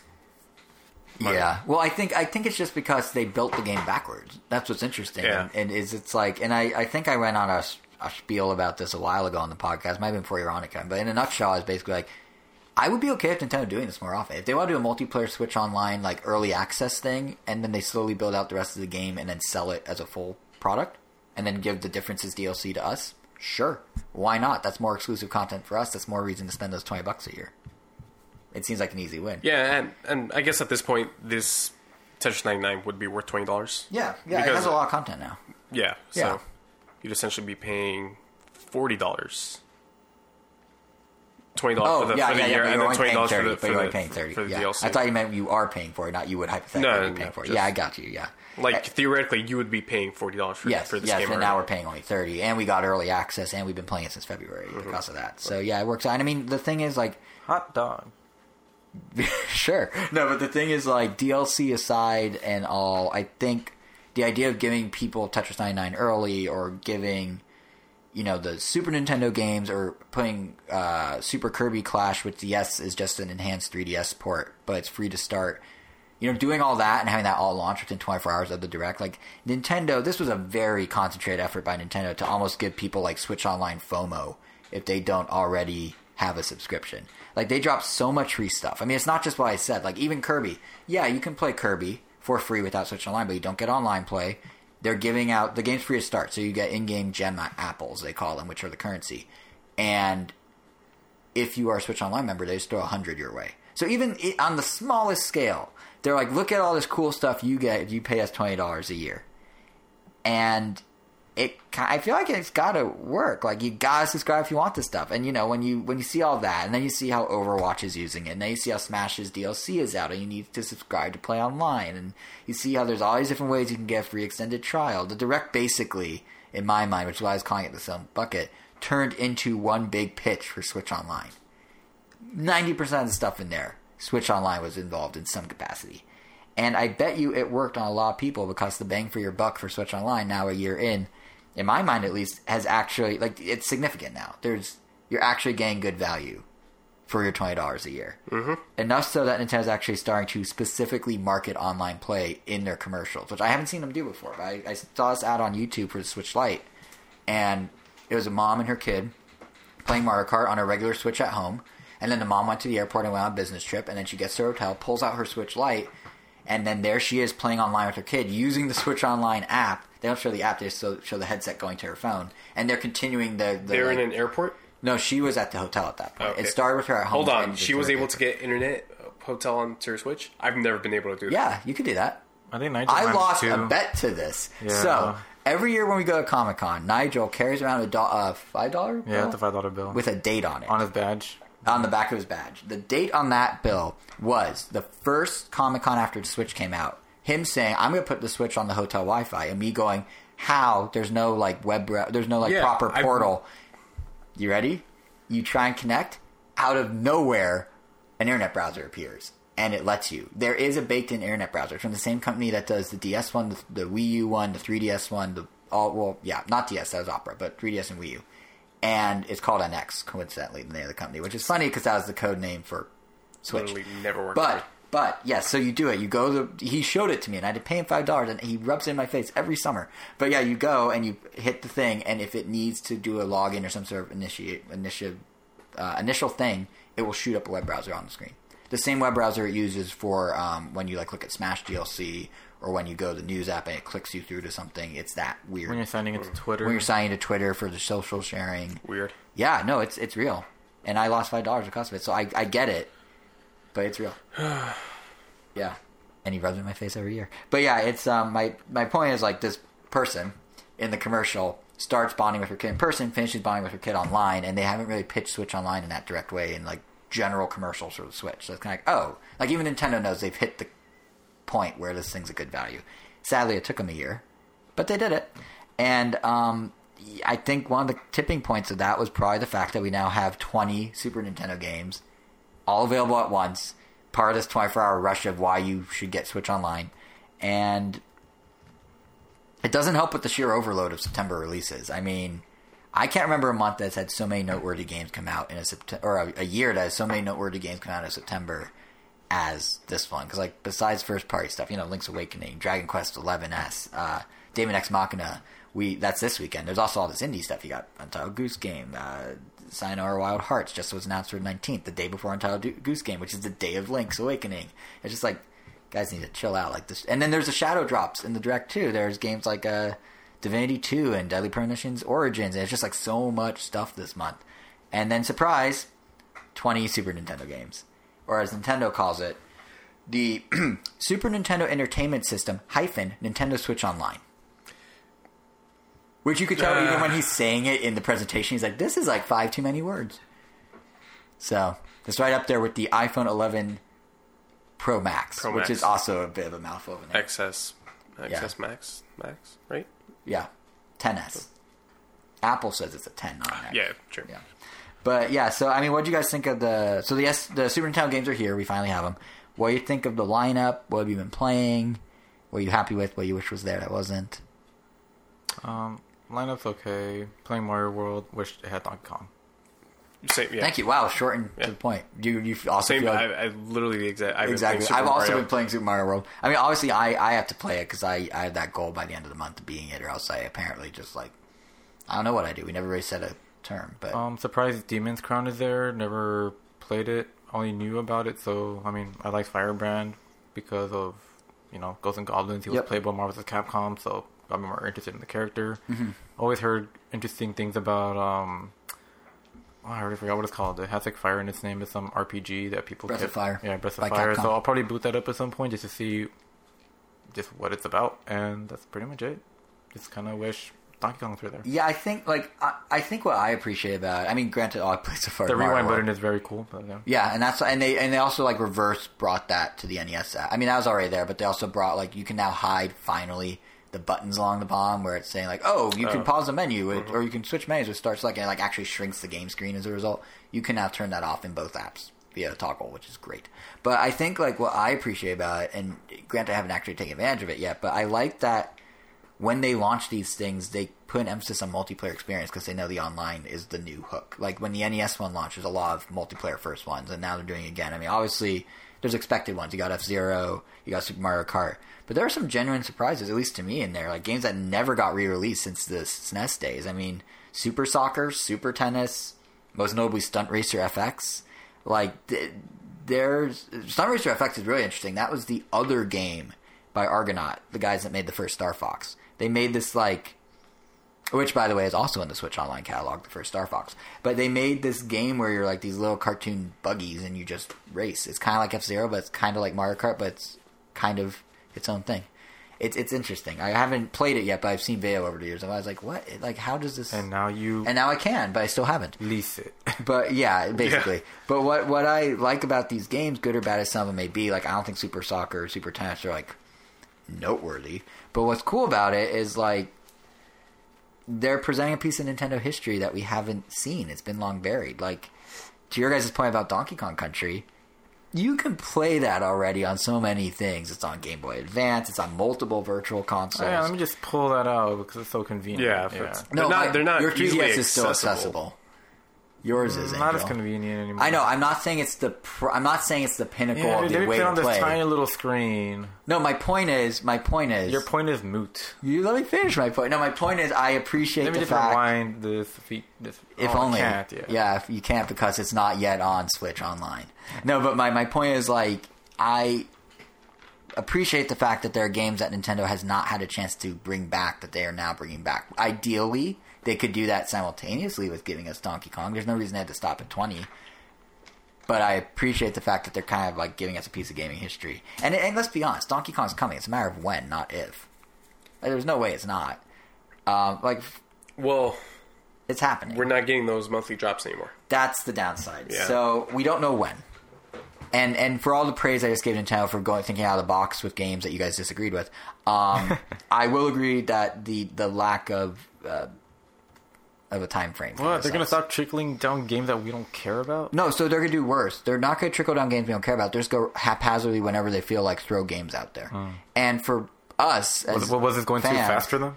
Yeah, I think so. No, I think they got tired of it. You guys gotta calm down. We're using too many NES games. I think they got tired. Hey, we're at 40 now. That is a lot, according to someone somewhere. But is there a way to like hide all the special versions? I don't think so, but you can actually sort them by about 6 new criteria, including playtime and title and release date and all this other stuff. So you could probably, or manually, so you can literally just bury them if you don't want them. So they're at the very bottom. But maybe there's a way to hide them. I'm not sure. But I do think from like a fan perspective, it kind of sucks that we don't have any sort of like. I get why they did it, the negative attention every time. It's like only 3 games and none of them are good. But it kind of sucks that we have no idea when games are coming out, and there's only 20 on SNES and there's like 40 on NES. So now you just have to wait. But from Nintendo's perspective, honestly, like. I'm sure we'll get like a couple every like Nintendo Direct or something. Well, that's the thing. Like from Nintendo's perspective, this is the perfect business move. I mean, they can tie in classic games with new releases. They can fill gaps in their lineup. They can tie it in with done Direct. that anyway, and they just can use put out marketing. games no one cares about during the month. Yeah, but like for them doing it this way, they avoid all the negativity of every time they release 3 and people go like, "What is this? Why is there only 3?" Because like think about it. Every time a new NES game came out, what was the buzz? It was not awesome. I get to play Double Dragon. It was, where's the others? So this kind of sidesteps that. Because who's going to bring it up? But I feel like this is going to make it even worse. Now we're going to get a game that we don't care about, and it's like they decided to release this one? My guess is they're going to do them in batches. My guess is because the buzz over Super Nintendo coming was so good, they're going to go, okay, well, at least do like a chunk at once. Who knows what's in the chunk? Like, I mean, ideally, we should have gotten the Super Nintendo games a long time ago. But then, like, from Nintendo's perspective, that little subtle pitch in the direct of, like, Switch Online, it's where it's at. You need to get Switch Online. It loses a lot of its oomph because we already would have had all those, and that's already an old talking point. So it's a weird... It's like a weird thing they have to figure out, but I suspect shadow drops of groups of NES and Super Nintendo games is going to be the future. And I don't think it means they're not doing it. I think it just means it's going to be a while. Like, as a fan, I would rather they just stick to a monthly schedule. Exactly. Yeah. But I can't really fault them from beyond just my own fanboy needs. Like, it's really the same logic as why we're seeing so many enhanced ports spaced out, too. In fact, like, you could argue Super Nintendo games are just a small-scale version of exactly that, enhanced ports. They add online, they are something on Switch that you used to be able to play on TV, but now you can play on the go often. And, a game like, watch this, a game like Tokyo Mirage Sessions, no reaction. It's half Persona. No, it's Shin Megami Tensei. Oh, you're right. My bad. Which Persona is a spin-off of Shin Megami Tensei, I guess. Yes. But anyway, I was going to say a game like Tokyo Mirage Sessions, that's only being announced for Switch right now, and it's coming out in January as a calendar filler. Like, it's not like Nintendo suddenly out of nowhere remembered, oh yeah, we made that weird Pop Star Fire Emblem game. We should get it on Switch real quick. Like, they know what they made. They're just sitting on it till they have a gap. Funny when that game got revealed, everyone was like, "Oh no, please don't bring back that one tweet." You know what I'm talking about the bone. Oh the bone that got removed. The female genitalia bone. The V bone. Yes. I don't want to know. We'll explain it to you after the podcast. But yeah, this does... I just said I don't want to know. But you gotta know anyway. No, so ignoring that comment, this does nicely sort of segue us into talking about ports. Because I feel like the third bucket of news from this direct, correct me if I'm wrong, guys, there was a lot of ports. Like, so many ports. And there's nothing necessarily bad ports, but there's... If you, like, stop and count the actual number of game announcements in the presentation, the vast majority was ports. Some bigger than others. Like, you can't say Xenoblade Chronicles Definitive Edition is on the same scale as, like the now confirmed Doom 64 or the quick and dirty port of Devil May Cry 2, and then you got stuff like the double pack of Assassin's Creed, you got Star Wars Jedi Knight 2 that came really out of nowhere, and even more modern titles like Dauntless are coming over. That was a big thing on PlayStation for a little while. Deadly Premonition. Deadly Premonition? Yeah, the port of that and then the sequel, which that was huge for some people. What is the big deal with Deadly Premonition? Deadly Premonition, it's like a cult classic at this point. Do you know anything about I know it's a survival horror game. Yeah, I know it was made by Swery. Yeah, in like 2010 or so, and it was on Xbox and PC. I think it was on consoles. Okay, but what is? And I know it's like a detective sort of investigation game, but what's the hook? It was a movie. It's very, very inspired by Twin Peaks. Mm-hmm. It's got this very the coffee shop in Deadly Premonition is pretty much the same coffee shop from Twin Peaks. So how's it actually play? Like, is it like a badly? It's a really?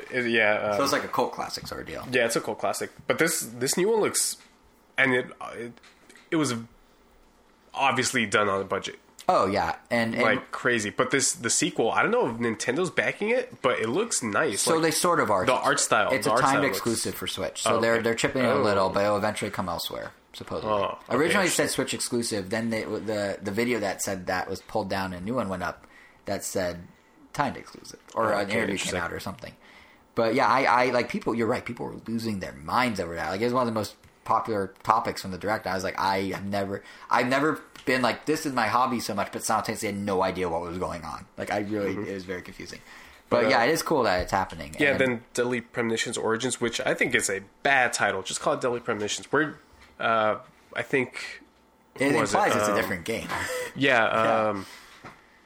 Who was it that said it? Jeff Gerstmann from Giant Bomb said that we're not that far away from its original release date to just call this game an Origins game. Yeah. But Nintendo's done this before too. When they did what was it? Earthbound Origin? No. Yeah, they renamed Earthbound.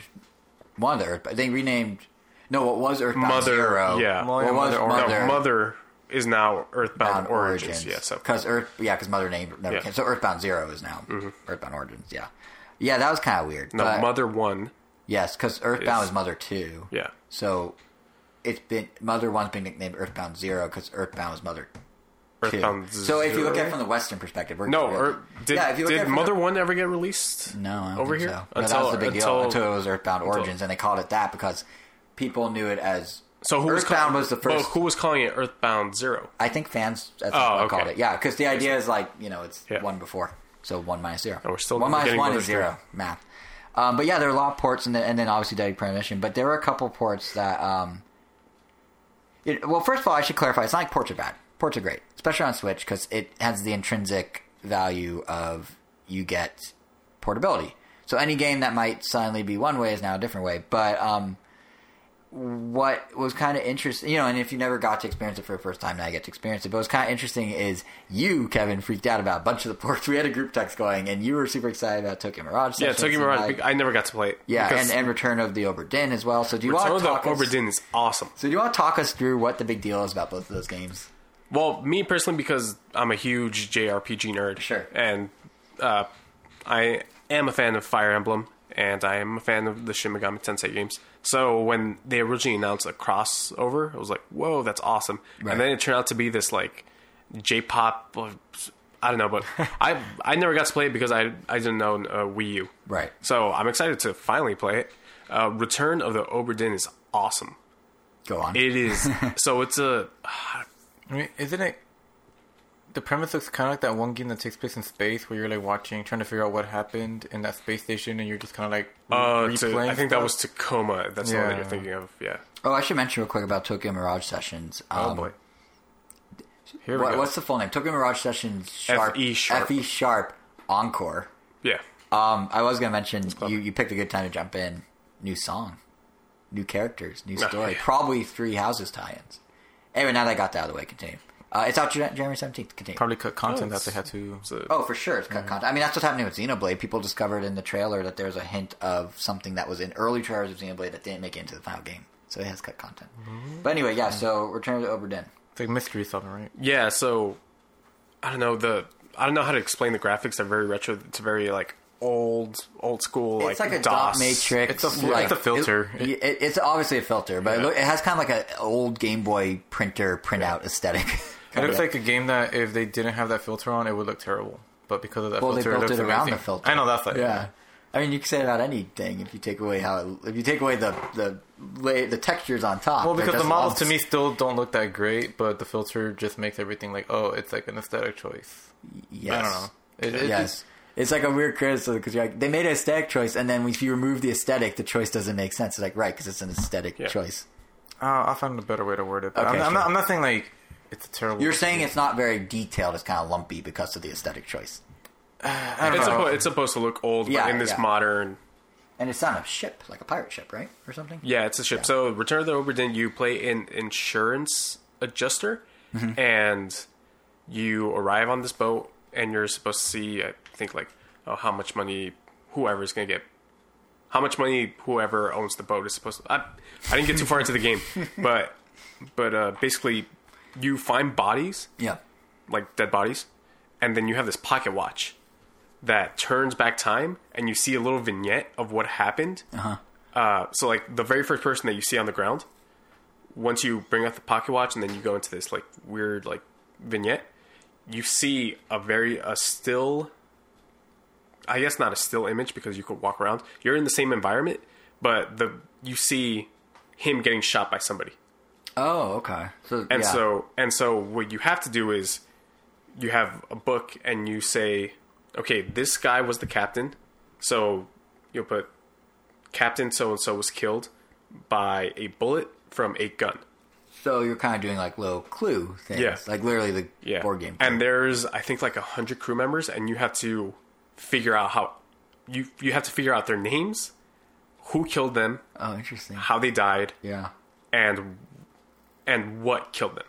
So basically, someone's like, well, if we made the video game version of Clue, but it's not just a video game version of Clue, it's like, what would be the video game equivalent of Clue? Yeah. And, I mean, there are technically ways that you can cheat in that game, but what's the fun of that? There's no fun there. Yeah. But, No, and it's the same guy that made Papers, Please. Okay. Which I still don't think that we've gotten a Switch port of that, right? We have not. I wouldn't be surprised if that's not far off, though. Yeah, I mean, especially if this does well. And this Nintendo also, gave it a lot of attention. And this also still hasn't come out on other consoles. Yeah, I think they announced it. So they announced it for Switch, and I think the same day they're like, "Oh, also the others." Oh, okay. But I feel like Switch. I feel like does it do anything that uses like mouse? I must use mouse keyboard. Like I imagine. Does it do any pointer stuff? Because Switch touchscreen would be great for that if it did.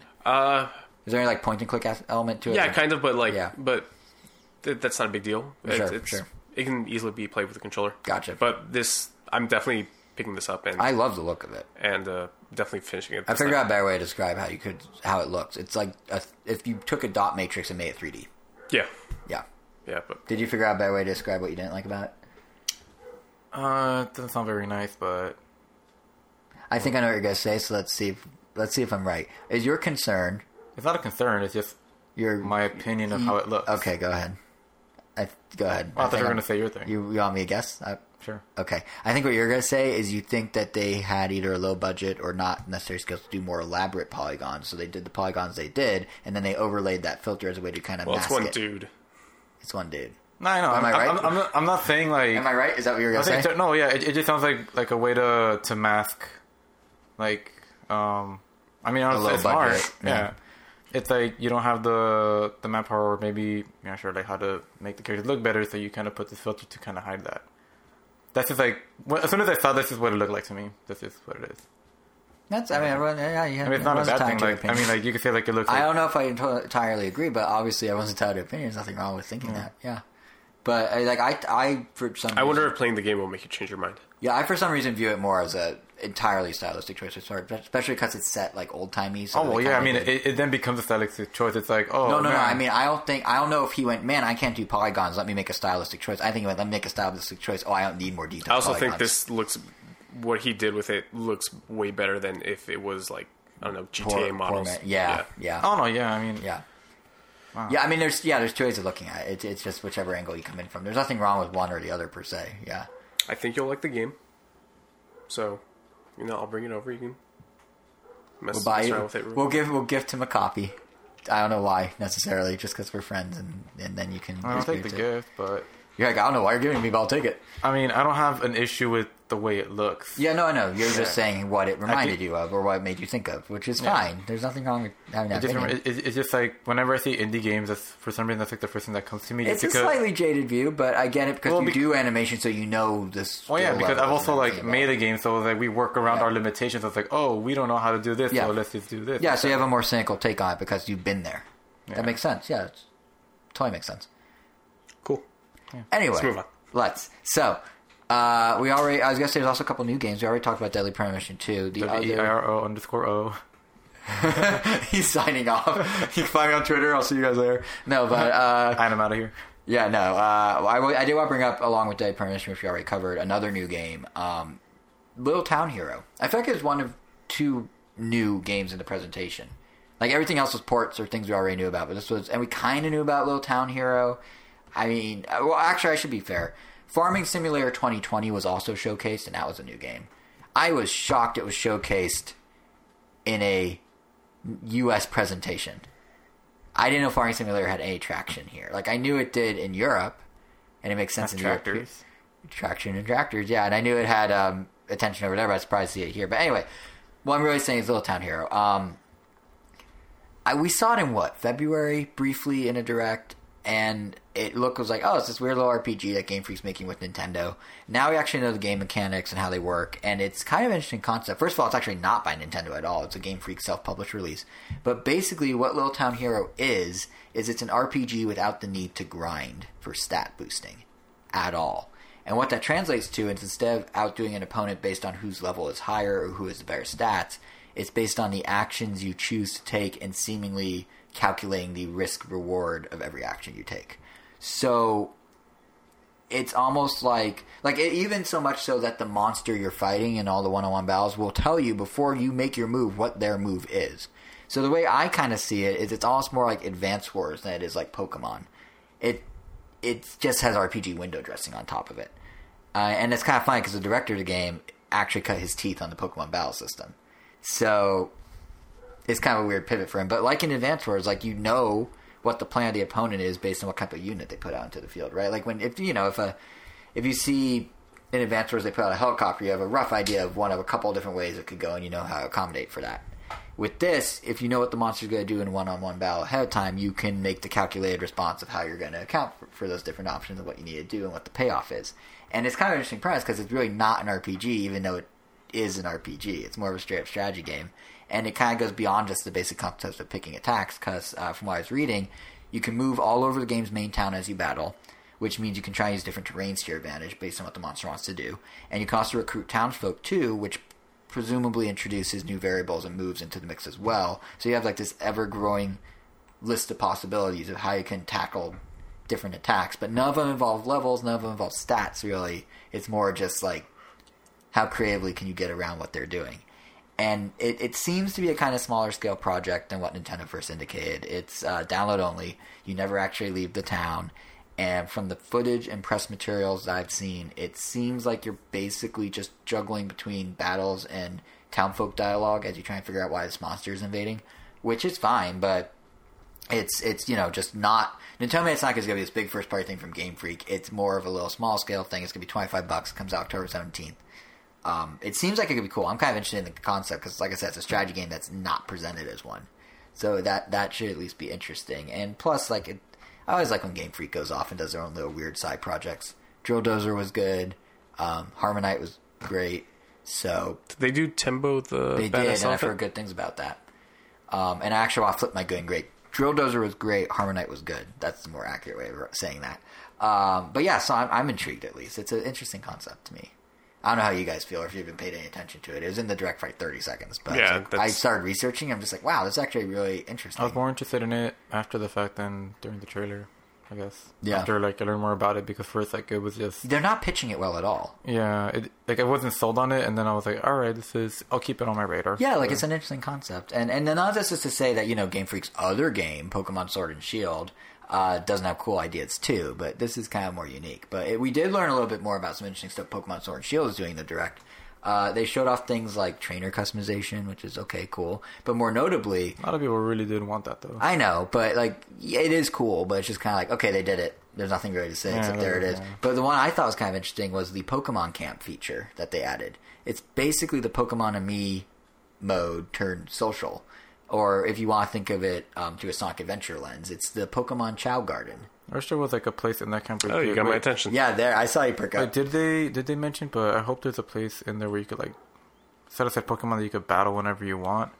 Kind of in the camp. I don't. Yeah, because in past games they used to have mainly Omega Ruby and Sapphire and.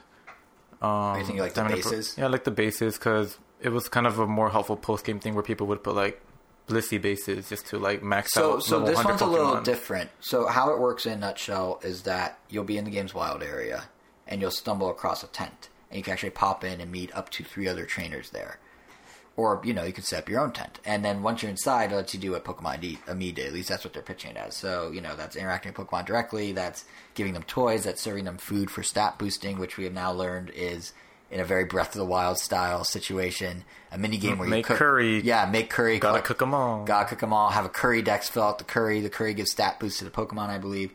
The difference here, though, is you're interacting... That's where that memory went. What memory?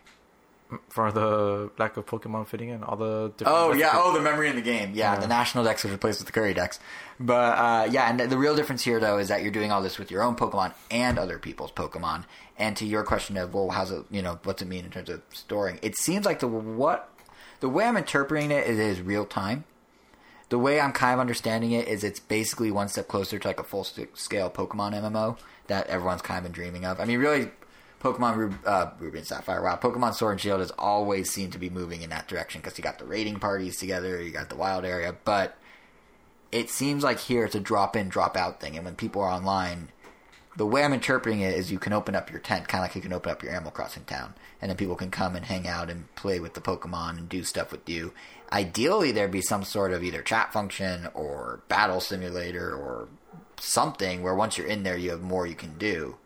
But it sounds like they literally pitch it as you're going to be walking around the wild area. You will see a tent. You can go up to the tent, and it can either be a friend if you're on local wireless, or it can be someone on the internet. So I don't really know. Like the local wireless thing suggests, oh well, you have to kind of pre-plan it. But the internet thing suggests it's just there, and you just stumble across them, and they probably just like randomly throw them out there. But then how does that work with friends online? Like there's so many weird little questions. So I wouldn't hold my breath for any sort of you leave Pokemon behind for other people to battle, or you put them there in like holding, because it sounds like it's real time. Is how I'm interpreting it, at least. But I think it's actually kind of a cool idea. It's like I said, everyone's kind of been dreaming of having a Pokemon MMO one day. Like since I was like 12, I was like, that'd be so cool. We could all play online together somehow.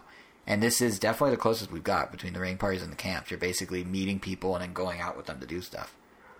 So it's getting there. It's getting there. But I am curious what sort of limitations there are. Because, there's, for example, it says you walk right in and then you're just there. So is it only friends? Do you have to manually approve people entering? Like once they're there, can they trade Pokemon with you? Can they serve your Pokemon curries? I'm sure there'll be like a setting that just like allow friends or friends only or public. And it'd be kind of cool. There's no way they would do this, but it would actually be kind of cool if they create like a whole like back and forth and they like made like a Team Rocket in the game, or I guess Team Yell in this case, and you could actually go in and like steal people's Pokemon. They'd have to approve this ahead of time, but then they'd have to like go find you and get the Pokemon back, and it became like some sort of more elaborate interconnected world, which is nearly impossible for Nintendo to do knowing their netcode, but it could be like a cool meta game inside the game if they were to do something like that. But obviously that's not going to happen, but we don't know what it could be. Nintendo's not really saying.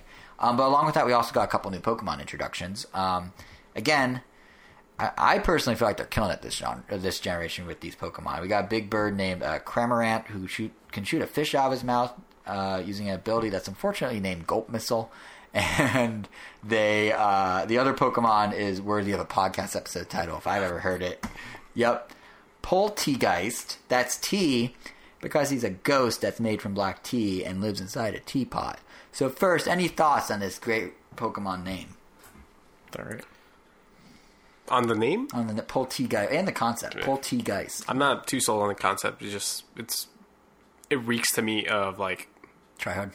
No, it reeks of like Trubbish and the keys and the candle. Yeah, so you know what's funny is I would normally agree because I don't like the keys. I don't like the ice cream cone. I like vanilla. I don't like. I mean, I'm even the fact that like Alcremie, which is a Pokemon made of cream, is now coming in 28 flavors in this game. You can literally find different color schemed ones all over, and they're all different flavors. So it's like the new butterfly or the new poodle. Yeah, essentially. But even that, I'm kind of like, I don't know. It's a Pokemon made of cream. That's weird. But the second they said Polteageist. How'd you feel about Slurpuff? The cotton candy looking one? Yeah. Kind of the same deal. Like, I don't want Pokemon to be edible. It really annoyed me that they had a Slurpuff themed store in Sun and Moon, but Slurpuff wasn't in Sun and Moon. Yeah, well, that's how they're going to get around the National Dex issues in the future. They will just make other references to the Pokemon. Watch. It's going to become the norm. I feel like it's worse, but yeah. Yeah, but what I was going to say is, like, yeah, when you name your dude Polteageist, I can't hate him, even though conceptually I don't like the concept. My one request is that Nintendo never again describes how this little guy lets its trainers taste its tea. Yeah. Because, I'm sorry, that just sounds, I don't know, it sounds sexual without actually sounding sexual. Like, it does not, I don't want to think about my Pokemon that way, ever. And the only time I've ever come close to thinking about Pokemon in that light, that sounds very weird, is when I was 11 or 10. Oh boy. And I had I'm just kidding, look. I had a thought of, wait, so Chanseys are only female, but Chanseys have an egg. How do Chanseys reproduce? So I when I was 11 or 10, this is what, so I was like... To the internet. So, no, not to the internet. I came up with the whole theory that much like, starfish, Chanseys are actually asexual, and the egg in the pouch can be fertilized in the pouch, and then the Chansey just pops out. And you thought about this when you were 12? Something like that. Jesus. Maybe 11. No, like 10 or 11. I didn't say 12. Don't age me up to too old for this stupidity. 10 or 11s are pretty out there. Yeah, no, but I had a whole theory. I can't believe we've done this podcast for going on 8 years and never brought this up before. But yes, I strongly believe that while Chanseys may identify female, they are asexual. His handle used to be Chansey Master at some point. This is true. When I was really, really, really young, I don't know why, but my first GOC site was Chansey Master. and it was called like Chansey Master 07 or something like that, and it was called Chansey Master's Pokemon HQ, and it had nothing of note on it. I think I made fake Pokemon cards in like Paint or Photoshop when I was like 7 or 8. You gotta dig these up. And then it evolved, no pun intended, from there to be Random Nintendo. And what Random Nintendo was a random collection of things about Nintendo that I liked. So it was randomly photos of my collection of Nintendo merch. It was me making what I thought was clever fake games at the time, where I would make game boxes for games that will never come out. And then it was occasionally reviews or like impressions of stuff or my thoughts on news. And then slowly, as I grew up... Oh, here's my impression of Mario. It's good, period. No, but then slowly... Or like wallpapers. I used to make wallpapers. And then as I started getting older, the random part of Ram Nintendo stripped away slowly. Fake games kind of fell to the wayside. And then it became a daily news site, and it became a podcast. So that, I don't know if I ever told that story, is the origin of the name Random Nintendo. Because it was a random collection of Nintendo things I did. So tune in on November when Jason gets this game. Are you going to get Pokemon? Oh, I'm getting Pokemon. Are you getting Pokemon, Kevin? Probably, yeah. Cool, so that's 2 of us. You're holding out, right? Yeah, I'm skipping this He wants the 3rd version. Oh, yeah.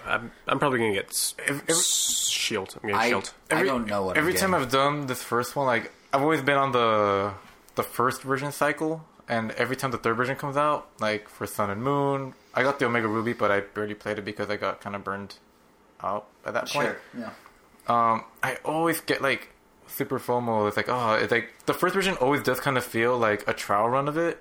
Like Sun and Moon kind of felt like they don't like that way to me. Like there were a lot of like buildings that were like, there was a lot of empty space that, of course, got filled up in Ultra Sun and Ultra Moon. There were these characters that were like, I'm just wandering around. Oh, I'm gonna be a kahuna one day. And then in Ultra Sun Ultra Moon, like, oh, they're full-fledged kahuna. They actually have like full-on things. Like, I always feel like cheated. The way I look at it is you're either... Go ahead. And because I play like Pokemon so much, like by the time that other version comes out, there's already something else where I'm like, I want to play it, but I need to move on to another game.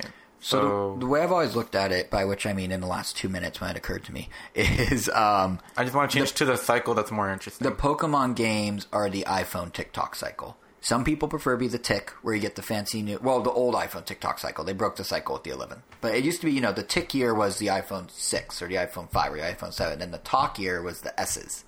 So the tick year was the complete new overhaul, and the talk year was the refinement of that concept. I am a Pokemon tick person. You sound like you're becoming a Pokemon talk person, because it's a TikTok cycle. I used to always be tick. I used to always sometimes be both. And then with X and Y, I started just getting one. Ever since X and Y, I started just getting one version. And now I felt burnt on the second. And now to make it more complicated, Apple does tick, talk, talk, tick. So just wait till Pokemon does that. Luigi's Mansion. Yeah. Before this gets too weird. Wow, that was a weird string of things. We went from like sexualizing Chansey to my history of Nintendo to TikTok talks. Anyway, Luigi's Mansion. Me. Yeah, you keep saying we. Listen, the conversation involved all of us. No one was like stopping. We were questioning. Yeah, you were the only one talking. That's true. Fine, Luigi's Mansion. Before things got too weird, let's move on. Yeah. So it's too late. So the approach that Nintendo took with Pokemon was kind of the last approach. Was kind of the approach for the last bucket of direct news, which is basically all their first-party games in the direct. They're like, here's 1 or 2 little tidbits. Enjoy. So with Luigi, what we learned, and it's not a whole lot, but there's themed floors in the hotel. That's cool. It's a dance floor, whatever. But more importantly, Luigi's Mansion has a party mode now, because this is the Switch, after all, the party machine designed for casual multiplayer fun, which I'm now realizing sounds a little more like a marketing slogan than I thought it would when I wrote that down. But anyway, they're introducing something called Scream Party, and it will pit a team of Luigis against a team of Gooigis, up to 8 players total. Or Scream Park, yeah. Why did I say party? I don't know. Scream Park. Because it reminded you of Mario Party, I guess? Yeah, kind of, because it is Mario Party minigames, basically. That's what's weird. So you have 3 that they showed. I hope there's more. They've only showed 3, and they implied that might be it. The way they presented them definitely made it sound like they were the only ones. Yeah, but they're so simple. Because they didn't say, like, and there's more. And the ones they showed literally look like the kinds of minigames I don't like in Mario Party. Yeah, because it's like, one, you're on rafts collecting coins. One, you're shooting. So exciting. Like, I don't hate, but, like, they're just my least. Like, whenever you're collecting coins in Mario Party, it's, like, my least favorite ones. And then there's one where you're shooting at targets to break them with plungers or something. Just for the highest score. And then there's the one that looked the most interesting. At first I was like, oh, cool, they're bringing over Luigi's Mansion mode from Nintendo Land into Luigi's Mansion, until it was everyone at once and everyone was chasing ghosts, and it was like it was like Pac-Man if you can't lose. Yeah, it's just like, who could get the most ghosts? Like, that's no fun. Like, just bring back Garrett Scraper or whatever it was called. Or no, that's still there. This is on top of that. Oh, then. But yeah, this is bother? supposedly a third mode, so I'm like, if they're gonna do it, why don't they port over? It kind of feels like we can, so might as well. So like it's there. I mean, I'm not gonna complain. I mean, all it made me want was, to be honest, like it just got me down this train of thought. Just give us Nintendo Land 2. They'd have to figure out how to do the asymmetric gameplay without the asymmetry of the controller. Honestly, at this point, they're just gonna have to suck it and be like, you know what? Suck it up, Luigi's Mansion. I get it. It's gonna require a second Switch console. If you have that set up, then you're golden. Here's the thing: have one docked, have one connected to it like a second player, and that would be your second controller. Here's the thing: they're trying to turn Switch Lite and Switch into one per person, not one per household. It's very easy to be like, oh, you have your Switch at home, you have your Switch to take on the go. Well, what if you connected them, and now you have a Wii U? I guess it has to wait. I mean, they've tried that before. This is not a new concept for Nintendo. Connectivity was a huge talking point for them in the GameCube, Game Boy Advance era, where they spent the entire E3 being like, oh, connectivity is the future. Have your GameCube, plug your Game Boy Advance to it, Pac-Man VS, Four Swords Adventures, Final Fantasy Crystal Chronicles. They're big games, big attention grabbers for Nintendo, or they're trying to make them that. It didn't exactly take off, but they've never given up on the idea. The Wii U was that, but internalized into one device. They could very easily, if the data suggests that people own enough Switches, make a game tailored to that. Yeah, I think that's a very real possibility. But we'll see. In the meantime, we can collect some coins in Luigi's Mansion. Team Guigi all the way. Guigi? Yeah, Team Guigi all the way. Totally, 100%. But yeah, that's really pretty much it for the Direct. I mean, we didn't really mention Animal Crossing New Horizons, but honestly, like, there's not a lot to say about it. Like, the game actually got one of the broadest, longest segments, and it covered all sorts of ground, like 8-player online and 4 players on a single console for the first time. You don't have to have one device per person to all visit one town together. But I think my only real takeaway from it was just, wow, this game is really inspired by Pocket Camp in more ways than you'd expect. The crafting, the idea of decorating outside, even the menu system, like, all look in many ways like they're pulled from Pocket Camp more than past Animal Crossings, which isn't a bad thing. It's just kind of funny to see, oh, this is the spin-off mobile game. It doesn't really have any influence, becoming almost one of the most influential parts of the new mainline game. I don't know if you guys had any thoughts about Animal Crossing, but that just caught my eye, and I was like, huh. Only thing it made me realize was like, wow, this trailer is making the game feel so boring. It did seem very dull. Like everything about it just looked dull. Like, and honestly, like, I love Animal Crossing games, but it also made me realize that it's one of the few games, like very few, where like I legitimately want to go in like not knowing anything, because I love just talking to the video and just figuring out like, oh, what's this? Oh, this is this kind of store. This is that kind of store. Oh, like. It's what, I don't know, kind of like the first time you play Minecraft. Like, that's kind of how I approach Animal Crossing. You just make it whatever game you want it to be. You know what, frankly, my biggest concern... And knowing all this stuff just kind of, I don't know, it was just kind of... You know what my biggest concern was? Like, stop talking, woman. To your point about... he was telling you that to you. I will not stop. I'm a strong, independent woman. No, what I was going to say is... the thing that kind of concerned me is, so they showed dialogue from a villager... wasn't new dialogue. I recognized it from a past Animal Crossing. I'm like, really? You're going to put that's your best foot forward? You don't messed up now. Yeah, that's your best Jason foot recognized forward. that dialogue. I sure did. And I'm like, it was something about like working out. I'm like, I feel like I've heard this before or read this before multiple times. So I'm being optimistic. I'm holding out hope. I think they purposely showed it pretty mundane because they were trying to show off the new features. So they're like, when you first get here, here's how crafting will work. Here's how this will work. I imagine as the island grows and more people move in, it'll get more dynamic. But yeah, I wasn't like... I'm still going to buy the thing. It didn't turn me off to the game entirely, but I was definitely like, oh, this is not a big leap. This is pretty just one-to-one with what we have. They just took Pocket Camp and shoved it into... If anything, they just slowed down New Leaf. The already slow but nice pace of Animal Crossing. They just slowed it down even more. The nice thing is it looks great. The HD works really well. It looks very clean. I was watching a comparison video of the GameCube one to this one, and you don't notice because we've gone piecemeal over the years, but the jump is quite big. Well, I mean, we got to get a taste of it in like Amiibo Festival and the Plaza, and even Pocket Camp. Honestly, that's in HD. But you didn't really play Pocket Camp, I know. I played it. Yeah, no, the Plaza was very nice. I like the Plaza. That Plaza was pointless, but I liked it. It was nice seeing all the characters like in HD, and like, whoa, so this is what it could look like on the Wii U, and then we just... And then we got like, on the Wii U, that's a funny one. Then we got Amiibo Festival. Yep. But anyway, that, unless there's anything else you guys want to bring up about the Direct, that's pretty much what Nintendo's been up to as a whole. That's all the news and everything. It was a solid Direct. Yeah, what was your overall assessment of it? It was good. I think it was good. It was a little port heavy, but it was boom, boom, boom. There's a lot of interesting, surprising games that you wouldn't expect. I was pretty happy with it. I thought C+. Mine would have been like a B plus A minus. Yeah, I'd probably give it a solid B+. Yeah. I'm just kidding. It's an A minus. All right. Yeah, A minus. That sounds very thought out. Would you like to explain why it's an A minus in your mind? Donkey Kong. So it would have been So it would have been a straight A with Donkey Kong. Yeah. Interesting. It would have been A plus if they revealed that final character for Smash Brothers. It would have been a S rank if they just sent you everything that you care about at once and nothing you didn't care about. Yeah, if you cater to one person's specific taste, then it's so gonna be Rhythm Heaven. Like, and it'll probably lower it for someone else. Like they talked about Rhythm Heaven for way too long. It would have been transcendent if Persona 5 got announced for the Switch. So yeah, would you play it again?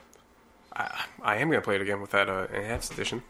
Oh no! And you're gonna play. Of it on Switch? Oh, absolutely. And you're gonna play the spin-off Shuffle?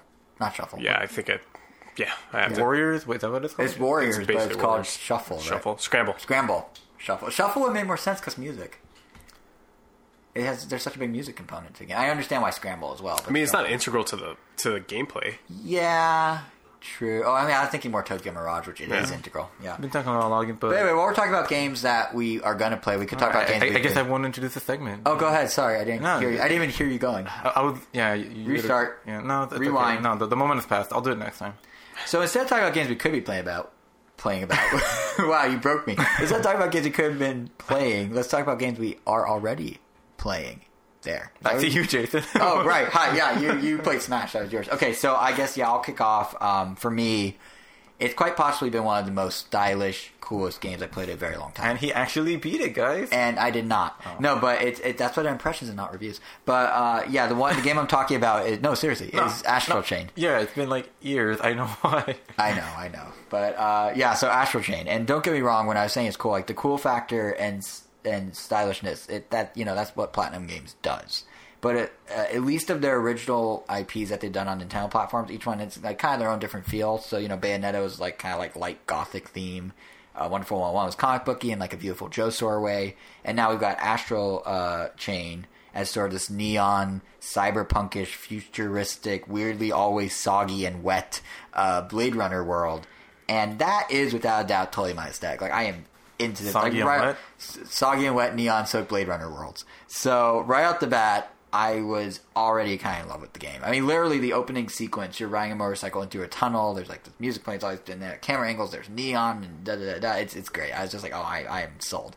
But what I'm happy to report is that the game itself is really good too, beyond just the aesthetic. It's in many ways exactly what you'd expect from a Platinum Games game.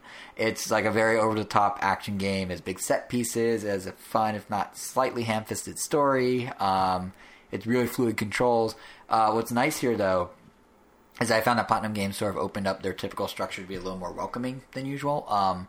One thing many of the games have is really elaborate actions to perform cool moves. So in Bayonetta, there's a lot of button combos you have to go through. In Wonderful 101, it's a lot of crazy shapes you're drawing on the gamepad, and that's kind of been their thing. Here, it feels a little less intense to learn because of the whole Legion system they introduced. But you can still pull off impressive moves, and you still feel pretty badass doing it. It's just they sort of made it... It's different in a way that makes it almost feel like a little less effort's involved, but you still do... It's still really cool. So like the basic concept is that you're tethered to this alien from another dimension, the astral plane, called a Legion, and it's this like kind of think of it as like as far as how you play, it's like an autonomous AI controlled partner that you're fighting alongside with. So you got all your punches and kicks, and you can do a pretty slick dodge too that looks really dynamic and cool. Mm-hmm. But then there's also the Legion, who you can essentially sick on opponents by moving him towards them with the right stick, or and he'll start attacking them at that point all on his own. Or you can navigate the Legion around in certain ways with the stick to essentially turn the chain between you and him into a weapon of its own. So you can do things like do a clothesline, so an enemy runs into it and then they get shot backwards from it. It kind of works as counter and damages them. Or you can wrap the chain around enemies and sort of pin them in place and then just go to town and hit them with a flurry of blows and that sort of thing. And the thing about the Legion is there's actually 5 different ones. So up front, they each have different attacks and they each do different things, but eventually you can actually swap them in mid-battle and then do all sorts of crazy combos. So it's it's the same depth you see in other combat systems by Platinum, but I think what's so great about battle systems is that at the end of the day, it's incredibly simple. You're punching, you're kicking, your Legion is there on your stick doing whatever.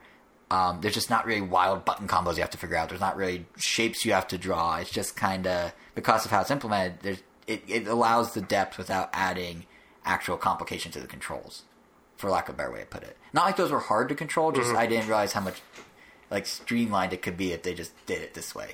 Which isn't a knock against those games. They're great games. I like both of them, but it's just a different approach, which makes it a little more approachable, which is kind of cool. And the nice thing is, like, there's still enough depth here that it's frantic and fun, but you have to kind of know what you're doing a little, because through all that craziness, through all the moves you can do and send your Legion to do, the Legion has an energy bar, essentially.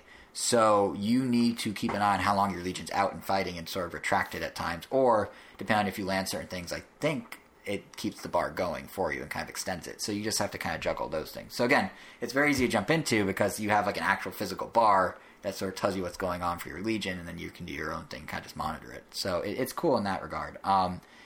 I suspect this was to hopefully bring in new players, because the game not only has a combat system that kind of feels more intuitive, at least to me, but it also offers difficulty options that are not what you necessarily expect from Platinum games. They have the hard stuff, that's all there.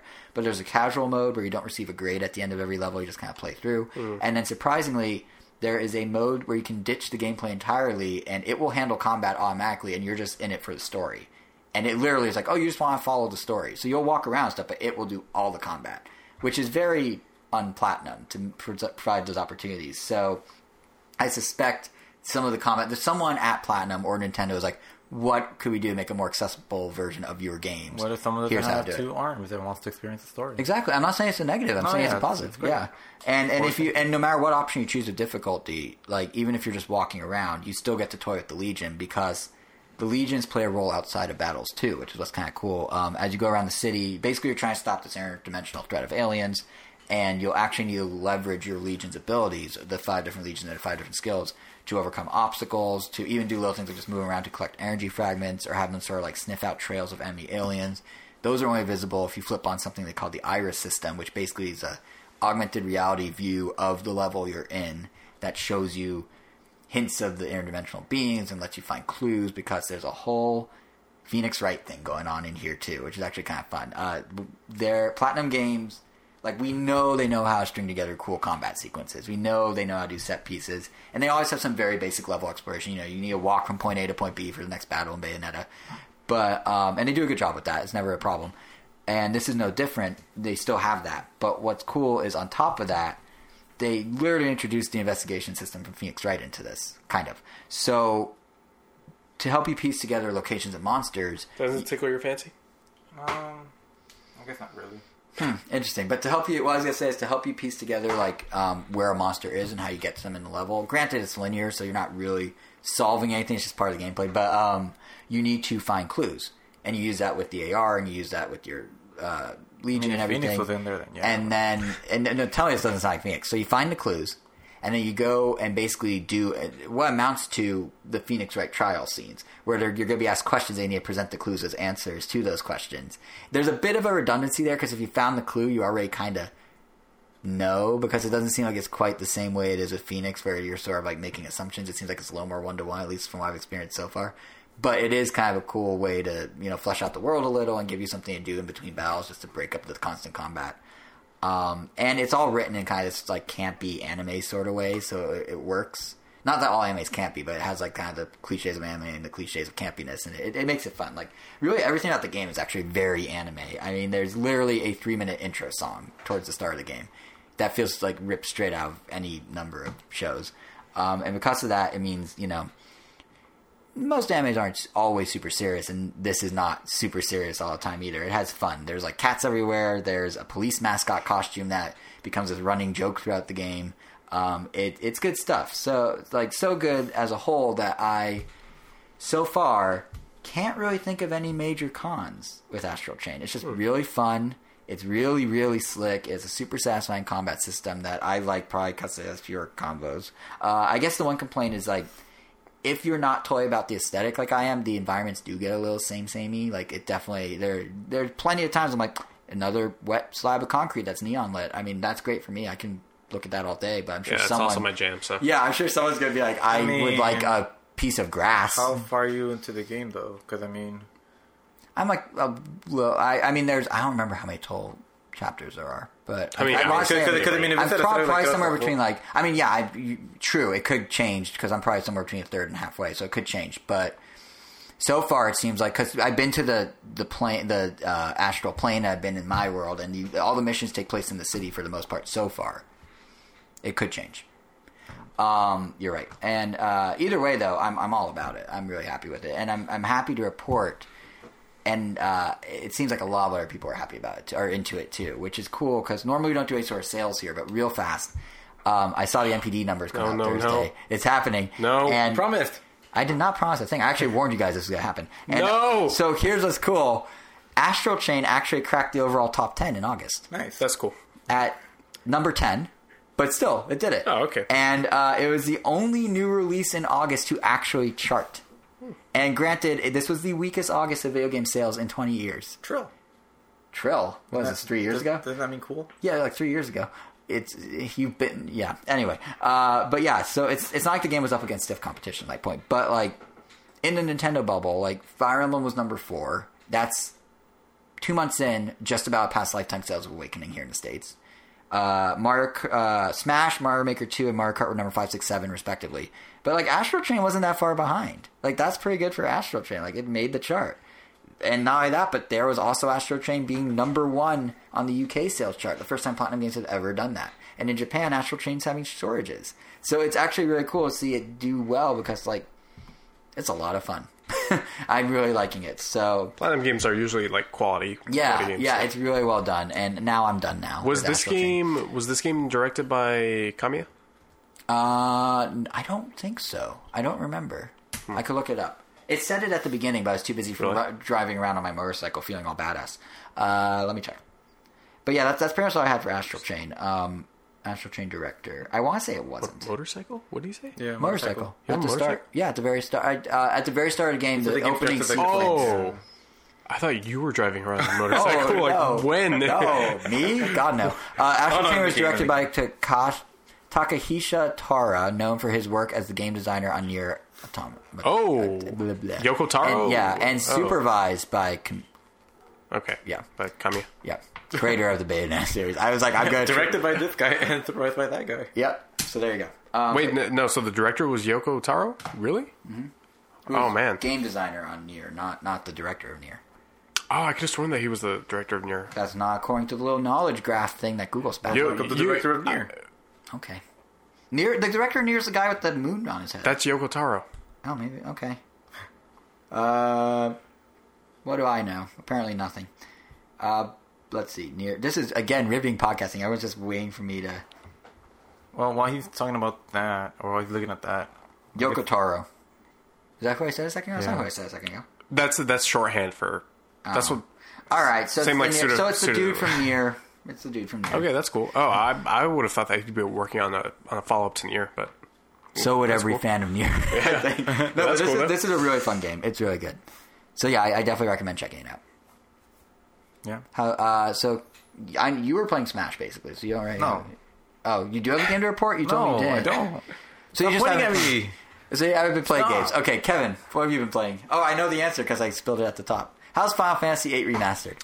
It is going along pretty good. I'm only a couple hours in. Man, this game, I don't know. Last time I played this game, I think I was like 12 years old. Played it on my PS2. Man, this game's systems, I don't know how I managed to play that game so young. Is that complicated? So its mechanics are really weird. Like, there's a... Whatever. But anyways, basically what they just did for this is they made new models for the main characters. Uh-huh. So they made new models but the backgrounds are pretty much all the same. They have the same textures. Interesting. Yeah, I think So that's the same thing. So they reverse Paper Mario it, kind of? So they... Like, the characters are higher res in the backgrounds, while in Paper Mario, the characters are all 2D and the backgrounds are 3D. That's a weird analogy to make. Continue. Don't mind me. No, but yeah. So, someone out there's like, I get it, Jason, and I appreciate you. Continue. I mean, yeah, the textures don't look great, but the models look pretty good. And it's one of those cases where this is what I remember playing. Right. I thought the models looked like this all the time. Yeah. But then you go back and see those PS1 graphics, and it's like, whoa, this wasn't a... I mean, probably for the time it was a sharp looking game, but to be fair, that's the one thing 2D has over 3D and always will. Yeah, that's true. 2D ages well. 3D does not. Yeah. So, just a couple hours into that, and some of the quality of life changes that they've made are pretty good. I didn't play the Final Fantasy VII remaster. Mm-hmm. Important to note, this is not a remake. I think it's a remaster. Yeah. It's not like they're not. This isn't a Final Fantasy VII remake. I feel like if it was RE2. If it was, it would not cost more $20. RE2. Yeah, that too. But some of the quality of life improvements are cool. If you click in the left Joy-Con or the left stick, everything is sped up times 3. Ooh. Oh. Yeah, that's really cool. If you click in the right R3, stick, I guess? yeah, so R3. Yeah. If you're in a battle, it will completely heal you all the way, and so they're doing like ROM hacks built into the game, kind of. Yeah, that's kind of cool. That's how literally the NES and Super Nintendo games now work. Yeah, is you can like rewind any error you do. Yeah, and then if you click in both of them, you get no random encounters. Yeah, and it's all really interesting. It's all seamless too. That's really cool. I would think that is built that way. Yeah. Yeah. So I'm having a lot of fun with that. It's Final Fantasy VIII.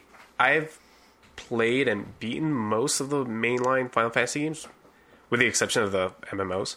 Right. Final Fantasy VIII was probably it definitely was my favorite one from the PS1 era. More than 7. More than 7, yeah. Is it 8 or 9 that's considered the weird one, like the ugly stepchild of the group? 8. Why is that? Because of the mechanics. Okay. So it's a very mechanics heavy game in terms of like leveling your character. Okay. Right at the beginning of the game, you are given summons. So you're summoning these these mystical beasts. Some really ethical lawyers to come and just do right. Yeah, you're something like these classic mythical beasts. Like one of the mainstays for Final Fantasy is Ifrit, the big like fire dude. Oh yeah, horns. Yeah, I know what you're talking about. And you get him like within the first 10 minutes of the game. Oh, interesting. But you assign those to different characters, and then you don't assign, you junction them to different characters, and then whatever their stats are, you could use their stats to buff up your own stats. Are they called stats, or do they have some weird? No, it's called stats. Okay, yeah. Because like JRPGs get weird. Like I expect stats to be like I don't even know. For every new Tales game I play, I feel like I have to get like a new dictionary. Yeah, like I don't understand why they can't just call things by standard names. I'm glad it's stats. Are you still playing through all of them? Yeah, all the Tales. At least because the new Tales game looks awesome. We've already beat Grace. We're moving through Xillia right now, and you still have Xillia too, and then Berseria. We might wait on Xillia 2. We might just go straight to the first ones. Because, I'm not going to go back and play Symphonia 2. Why are they called junctions? Yeah. I don't know, man. Like, at that point, just call stats wigwams. Like, what difference does it make? Like, no, the stats are still stats. No, I know, but if they're calling attributes, or they're assigned as junctions, make up words for everything at that point. Go all in, Square. Yeah, and then you can also junction magic to raise up your stats, so some magics will be better. Like one of the stats is obviously your health. Mm-hmm. You can junction like Blizzard onto your health, and maybe you'll get like a +2. But there are others that'll give you like +3, +10. Right. Okay. Yeah. So that's one of the reasons. This game doesn't have mana points, magic points, whatever you want to call it. Oh, interesting. Instead, it has this draw system, where you are basically going around the world. You'll see little spots where you draw magic. And so there'll be just like a weird like pink light that you go up to, and then you can draw magic, and it'll say like you just drew 7 blizzards. So that means now in my stockpile I have 7 blizzards that I can cast. But you can also steal it from enemies. So you can on the menu you can hit draw, and then draw from whatever, an enemy soldier. Right. And then I can draw from a list of whatever he has in his stockpile. And then you can just steal it. But you can also see what you mean about the mechanics. But you can also, but not only can you steal it to stockpile it, you can just use it. So if he's got fire, I can just take it and use it back on. Take it and just use it back on. Huh. Which so Like, there's some cool stuff in there, but I can see why fans, if they're used to, like, yeah, and then and stuff like that, are now like, well, I'm going to random spots on the ground. And then with 9, it went a little bit more traditional. Yeah, but also I'm pretty sure that they upped the amount of magic that you're drawing, because I'm drawing 7 heals, 6 fires, and I remember it being like, oh, I just drew 2 heals. Which I wouldn't be surprised if they took the criticism from the old mechanics, like, well, how can we streamline it a little? Yeah, and so some of the quality of life improvements are great. And like I said, Final Fantasy VIII was my favorite one of the PS1 era. Mm-hmm. But I don't know if that might hold up or not. The same way that Majora's Mask didn't hold up as being my favorite Zelda game after I played the 3DS re-release. Oh, really? It didn't? Yeah. So was it just like going back, you just had a different perspective, or was there something in Majora or maybe in 8 now that you're concerned? I just remember I was just very underwhelmed by. Oh, interesting. I was like, why? I'm not sure why. I was asking myself, why did I think that this is my favorite one? Half expecting. Oh, he didn't chime in. I was half expecting Angel to be like, "That's how you guys are gonna feel once you beat Mario World," because he doesn't believe it's a game. I agree, it is the best game of all time, but I was half expecting him to use this as an opportunity to diss it, and he didn't. And then I did it for him. I don't think your opinion's gonna change of it. That's not what I'm trying to disprove. No, you're trying to say it's not the greatest game of all time, but it's our. We're not. Are we saying it's our opinion, or are we saying it's fact? He was saying as it's fact. You could just your opinion is your opinion. Well, we'll revisit this once I beat the game by the end of September in one of our October episodes. Or last time I checked, you were in World 3 is where I am, which is more than I was when I talked about it with Kevin or with you on the podcast. Last time I asked you was like a week ago, and you were still in World 3. Yeah, it's been a busy week. I'm on the same boat. I think I was on World 4. But you went from like... I went from 1 to 3 in a weekend, and then it was a busy week. Right. And now it's the weekend again. When you asked me, it was last weekend. And what happened in between? The busy week. So it's now the weekend again. Well, anyways, time will tell if Final Fantasy VIII remains my favorite Final Fantasy. It's still definitely my favorite Final Fantasy from the PS1 era. Right. Final Fantasy games, which I think was 6, 7, 8, and 9. Yeah, and then 10 was 10 was PS2. 10, I remember, was a huge deal when it came out. People lost their minds. Yeah, and those remasters are also on the Switch too. Right? It is 10 and 10 too. We sort of touched on this last episode, but I do really love how the Switch, without being a virtual console in name, is a virtual console. Yeah, it's great. Cool. It's super cool. Like the fact that the game industry seems to have reached a point where it has no problem.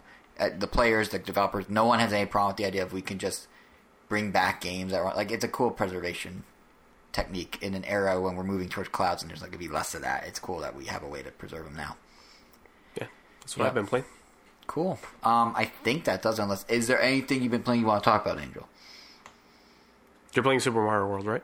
He is, but he can't talk about it yet because we need it. You don't want to say anything about it because we need to wait for Jason. You're the one that gave me the deadline, not me. No, yeah, that was for that. Well, we could talk about it, then you could talk about it again later. That seems redundant. Mario World, there you go. All right. Super Mario World's so good. There, we talked about it. Would you like to say it's not good? Cool, so that's our episode of Random Podcast. You didn't respond. Our next episode is on September 29th, and it's going to have a lot of games in it. Like, right off the top of my head, I can guarantee I'm going to be getting impressions of Link Awakening. Untitled Goose Game will be out. I might talk about Sayonara Wild Hearts. It depends on if I have time to play all 3. And then that's just what I'm playing. I don't even know what you guys are up to. Like, there can be Link's so Awakening. many games. Yeah, okay, so both of us will talk about Link's Awakening. I don't know about you, Angel, Mario World. Plus, like, who knows what else is coming down the pipe. I certainly wanted to guess that we'd spend a long chunk of this episode talking about a ring controller that looks like it's a Pilates item. So, yeah, we're going to have that. And also, we teased a contest last episode. We're not doing it until next episode. But, yeah. We're going to have that contest, and we're doubling the prize count. So you will want to tune in for that, potentially. Not going to say anything more than that, but you can make sure you don't miss it by subscribing to us on all the podcast apps. We're on Apple Podcasts, Google Podcasts, Stitcher, Spotify, TuneIn. We're everywhere. We're on YouTube. RamNintendo.com is our channel. We are not being hit by the monetization issues with kids because we don't monetize. And you can also follow us on Twitter at RamNintendo. You can follow us individually. I'm JSR7. Angel already tried to dip out and say his title then. He's Weiro, WEIRO_O, and Kevin is KVN Gomez. And that pretty much does it. So I will leave the last word to either of you. Nothing. I was trying to think of something. Nothing. What? Hot and sweaty.